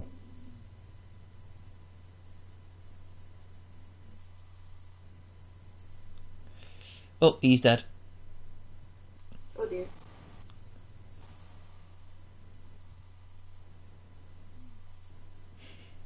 I love how he saves them as like an afterthought. This is Bond! a bit like... Oh, here you are. This is a bit like, this reminds me partly because they're going up a staircase, but it kind of reminds me a bit of the Batman film in that they're running up there and you're never quite sure why. Don't know that the film collapses in the second half. I don't know why they're doing any of this.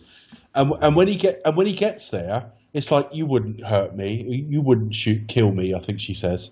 And it's like, on what basis have you come to that conclusion? You've got no reason to believe that. And he shoots her quite easily. And the film tries to add some gravitas to it by having him stand looking a bit mournful over her for a second. And maybe that's true, because I think he did fall for a bit, but he had no difficulty shooting her by this point. He realises he's been crossed. He realises she's evil. He realises her plot's going to kill millions of people. He has no trouble shooting her. None. Well, the thing is, they don't have as much time as you think they do in the film. Nobody falls for her. The Yeah. script definitely tells us earlier that he is falling for her. He's not wanting to fall for her, and he does anyway. So I kind of buy all that. That's all right. I mean, I do like how it does play, but I think we could have had... The script could have been better to justify it a little bit more. Like, just to make us feel it a bit more. It feels like a different character. When she suddenly is going, "You won't shoot me." Well, she's I'm like, pepped where up the here, fuck did that come from? Yeah. Go on, shag her, Pierce. She's dead. You love all that. You love all that necrophilia shit. Yeah. And M can watch. Wouldn't that be amazing? Oh, the jacket's coming off. Yeah, he's taking his clothes off to go back in and do her. He just wants to look out and... Oh, all right. He's actually fallen in there. He was taking his clothes off just with a nice view. Was going to go back in and do her, and he fell off. And he's like, well, now I'm here. I might as well fucking save us.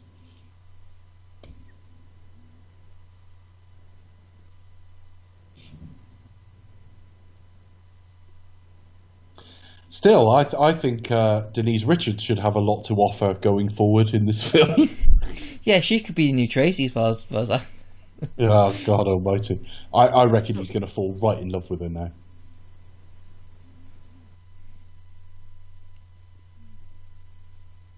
Such a shame. Could have been a really special... This should have been special. This is the only Bond film of the Pierce Brosnan era that I think had the potential to be one of the great ones. GoldenEye is too safety first, too by the numbers. I understand why people like it. I'm not criticising people liking it, but it couldn't have been a top 3 Bond film, in my opinion. This could have been, but it blew it.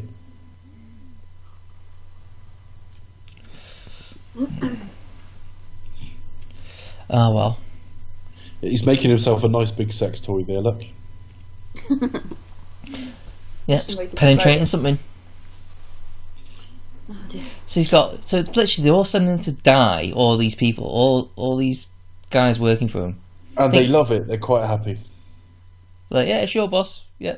They're all jihadis for the goal to make his girlfriend rich. Do they know they're going to their death? Well, that's the thing. It's not established, is it? What's he told them?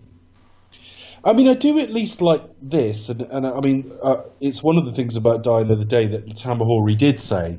He said, well, rather than just the traditional lair, let's try something different. So we'll have it on a plane, and the plane's disintegrated and stuff. This was a different place to finish a Bond film. There's ideas here. I mean, I will say this. I mean, when I saw this at the cinema, this was kind of a surprise because you didn't really see this in the previews. None of the action stuff was in the previews, so it was actually nice. Yeah, it wasn't really in the trailers. They must have shot it quite late, and in fact, it may even have been a rewrite. Who knows? But it seemed like a nice surprise. I was like, oh, quite nice, an action scene we wasn't aware of. Yeah. It's okay. I mean, it's not amazing, but it's all right. The fight between him and Renard at the end is fucking pathetic, to be honest. Mm. Again, I don't...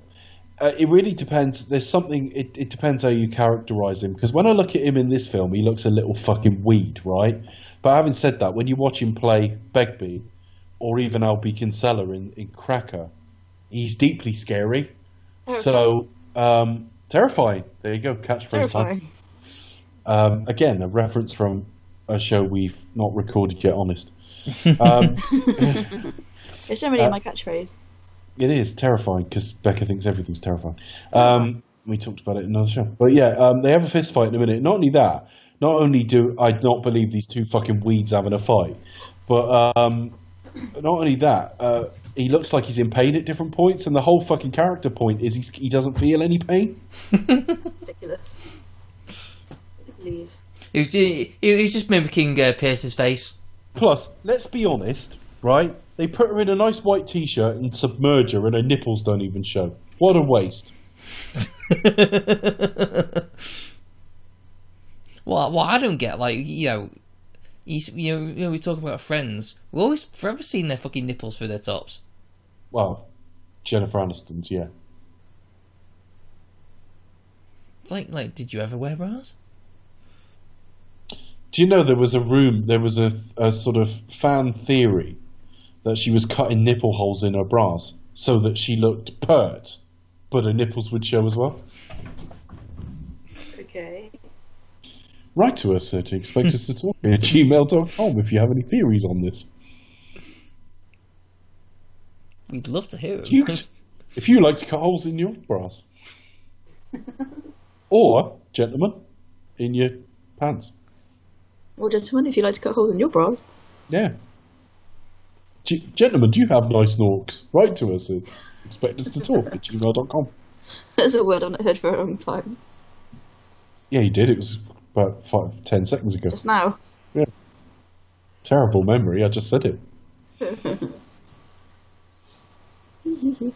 The thing is, right, she's meant to be this sort of PhD nuclear physicist, and yet he does Shite. he explains, not only is he shit casting, but he does actually, the film's almost a bit meta. He explains everything to her there like she's a slow child. And you think, well, actually the actress probably is. Can you imagine like Bond just dying, being drowned because she like forgets what to do? Yeah. What did he say? I don't know. Was it the green button or the red button? Yeah.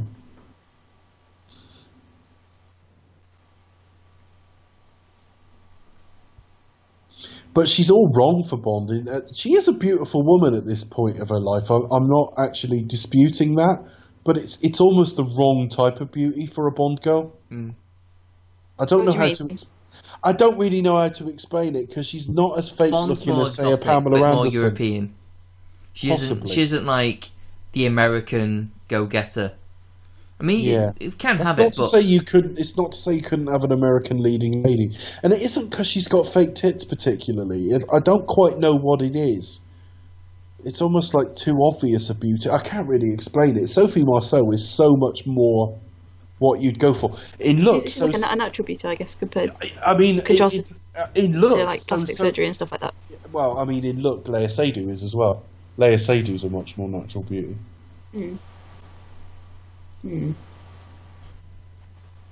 Okay, we'll leave that subject there. Why? She Well, is a beautiful woman, I Leia don't know Seydoux. how else to describe it. Sorry? Compared to like Pamela Anderson or somebody, for example. Yeah. she's I mean, I Canadian. see what you mean. You would never have cast a Pamela Anderson in a Bond film. Although I wouldn't have put it past Eon in this era. That's the thing, I'm not denying they've done a great job, but when you talk about Barbara and Michael, they were the people who signed off on this shit. They've made errors in judgment themselves.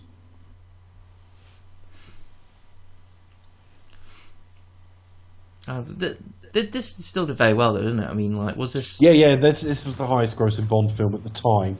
I think unadjusted it was still behind, adjusted it was still behind GoldenEye because it only did about $10 million more than GoldenEye like four years later. But yeah, this fight scene is absolute shit. I think the thinking was that because they were in such a tight environment, it would be like maybe a bit like the Rush from Love? elevator fight. Yeah, actually, that's a better example. Bit like that, but it doesn't really work. Keep describing the plot to each other so we're informed. Sure. Yeah, shout at him some more. God, he just screams nuclear physicist to me. Nuclear family, brilliant. And he has to put a thing in the thing. Welcome to my nuclear family. See, and not only is that a piss poor line like the whole of this era, but Really bad. I'm aware there's gallows humour, but he's just lost the love of his life about 10 minutes before. He's in a nice Yeah, it's quippy not mood now. Not quite fitting.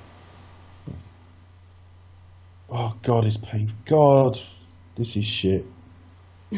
Look at it. Yeah, I mean, the whole thing by blowing everything would be pointless now. Or he'd just be like, alright, I'm just going to kill you. Yeah.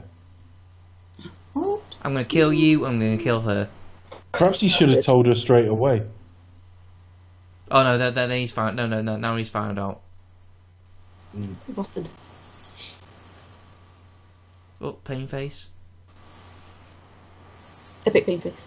How did I never notice this when he was Bond? Because it's so fucking obvious. He's a terrible actor when he's in pain. It's all so overdone. If only I can get a magic button I can push to pop that out. That made me laugh in Goldeneye, where the like ejector seat button's right by his head, just in case you need to headbutt it.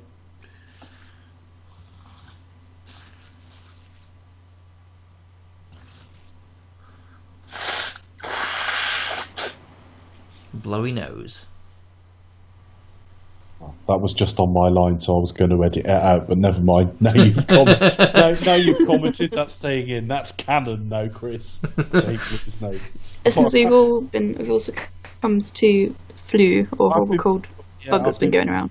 I've been muting my mic all the way through when I needed to blow my nose, and I couldn't be asked then, but I thought, oh, well, it's just on my line, so I'll be alright. Then Chris called it out, so we're fucked. That's it, the podcast is just ruined now. Podcast has jumped the shark just at the point the Pierce Brosnan era did. What if Pierce pressed the wrong button? You know, oh shit, no, it was the middle one, wasn't it? Fuck. They all got poured a nice hot coffee. Oh, and also that thing would not embed himself in that. That was down. Yeah, bounce off him and then he just puts it back in again. Brilliant. I mean, well, Richie was meant to impale him on those other spikes in the end. Yeah.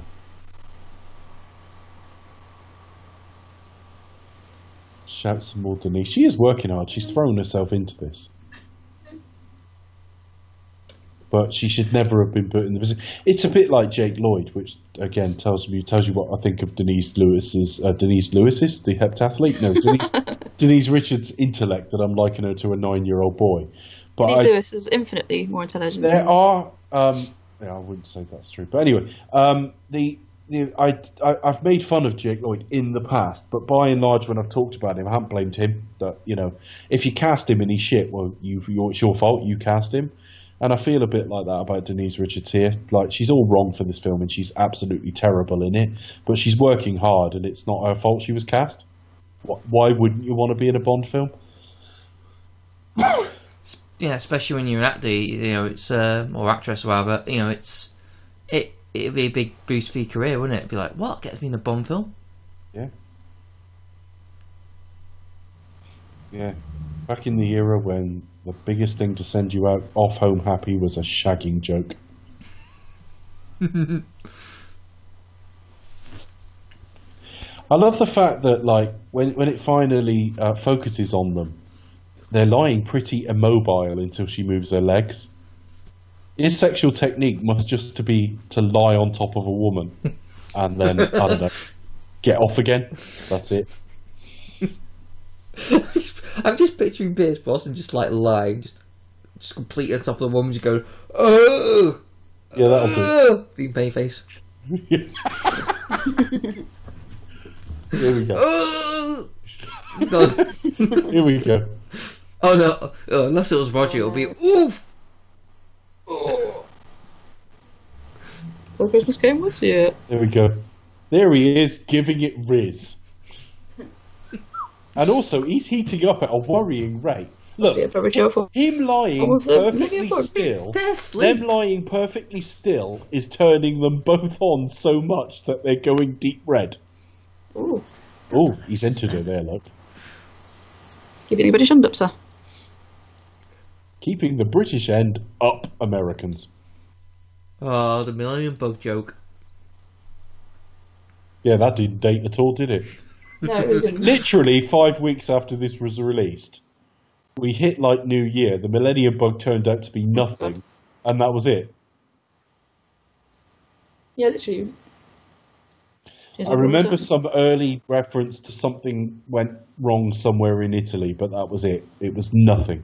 And companies spent hundreds of millions on it. Now, whether it's the fact they spent all that money that avoided it, I don't know. But the Millennium Bug turned out to be an absolute nothing. Do you miss the days where it said James Bond will return and actually gave you the title? Yeah, I'm trying to think when the last time that would have been. Would that have been from A View to a Kill? Would that have been the last one? Or did they tell us The Living Daylights was after A View to a Kill? I think it was. I think it did say Living Daylights. Okay, that would have been the last time, though, because License to Kill was an original story. Yeah, I do miss those good old days.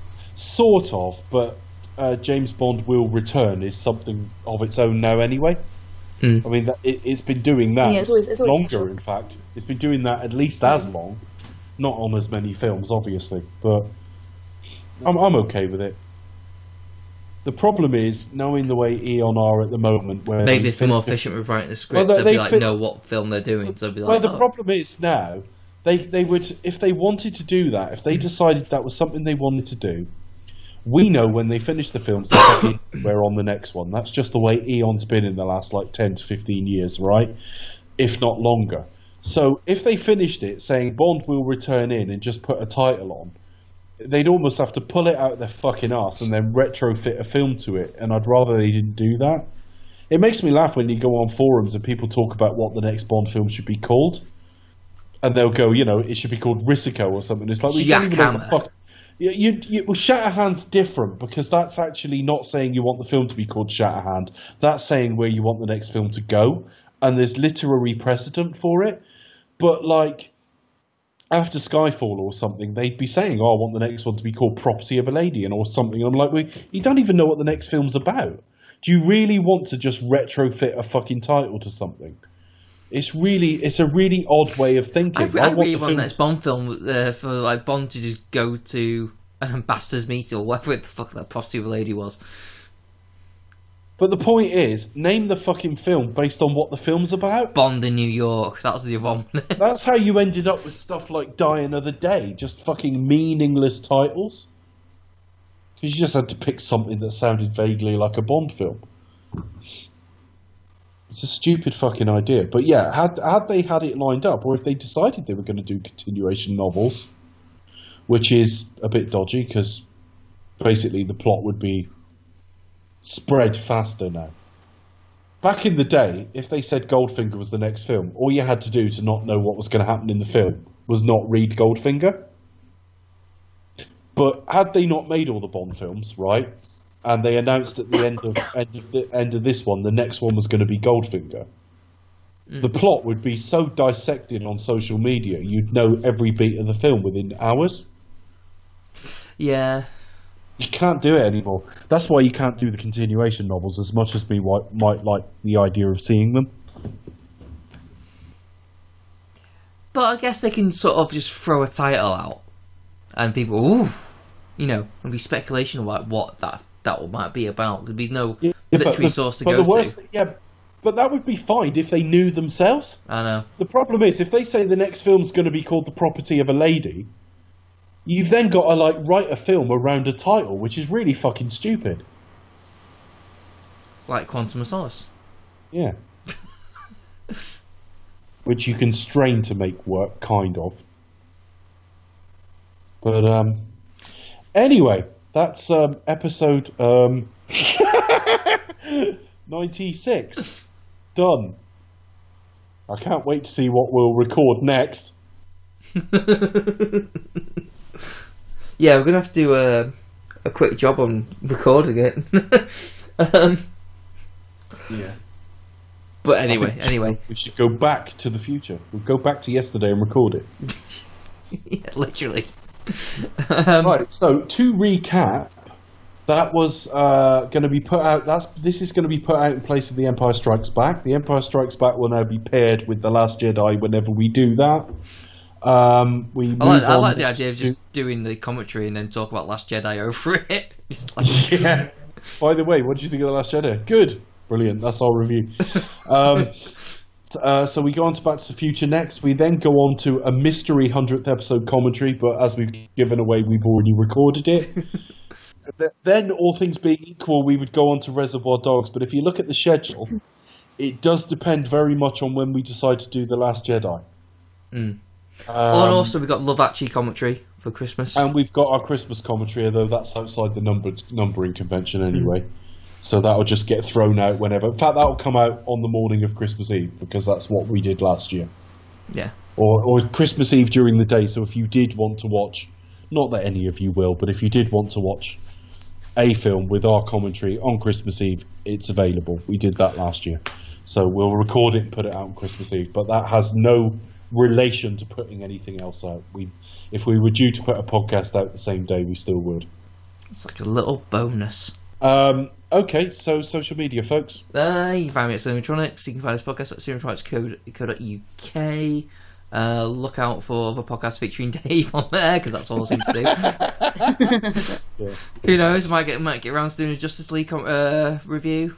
But I think we're eyeing doing one of those. As long as it doesn't need to up our schedule. Yeah, you can find me at the Pasty Kid 1976 on Twitter. And talking of other podcasts, we have all just recorded a smorgasbord. So look up smorgasbord, but the board bit of the word is spelled B-O-R-E. well, yeah, Paul Pete, we just basically... he invited us on. It's not like we fucking just hijacked It's basically the a Do call. You Expect to Talk takeover. Yeah, we recorded one of those recently. We all appear on that periodically. So yeah, that's me, Becca. You can follow us on Expected to Talk at Twitter. On Twitter at Expected to Talk. Facebook.com/Do You Expect to Talk. Same goes for YouTube and also iTunes. And you can also drop us an email at expectedtotalk@gmail.com. Okay. Well, So what are we doing next? I've got to work out my tenses here now because it's all got confused. So, Becca, let us know what we're recorded next. That's right. Do You Expect to Talk will return with our Back to the Future review series.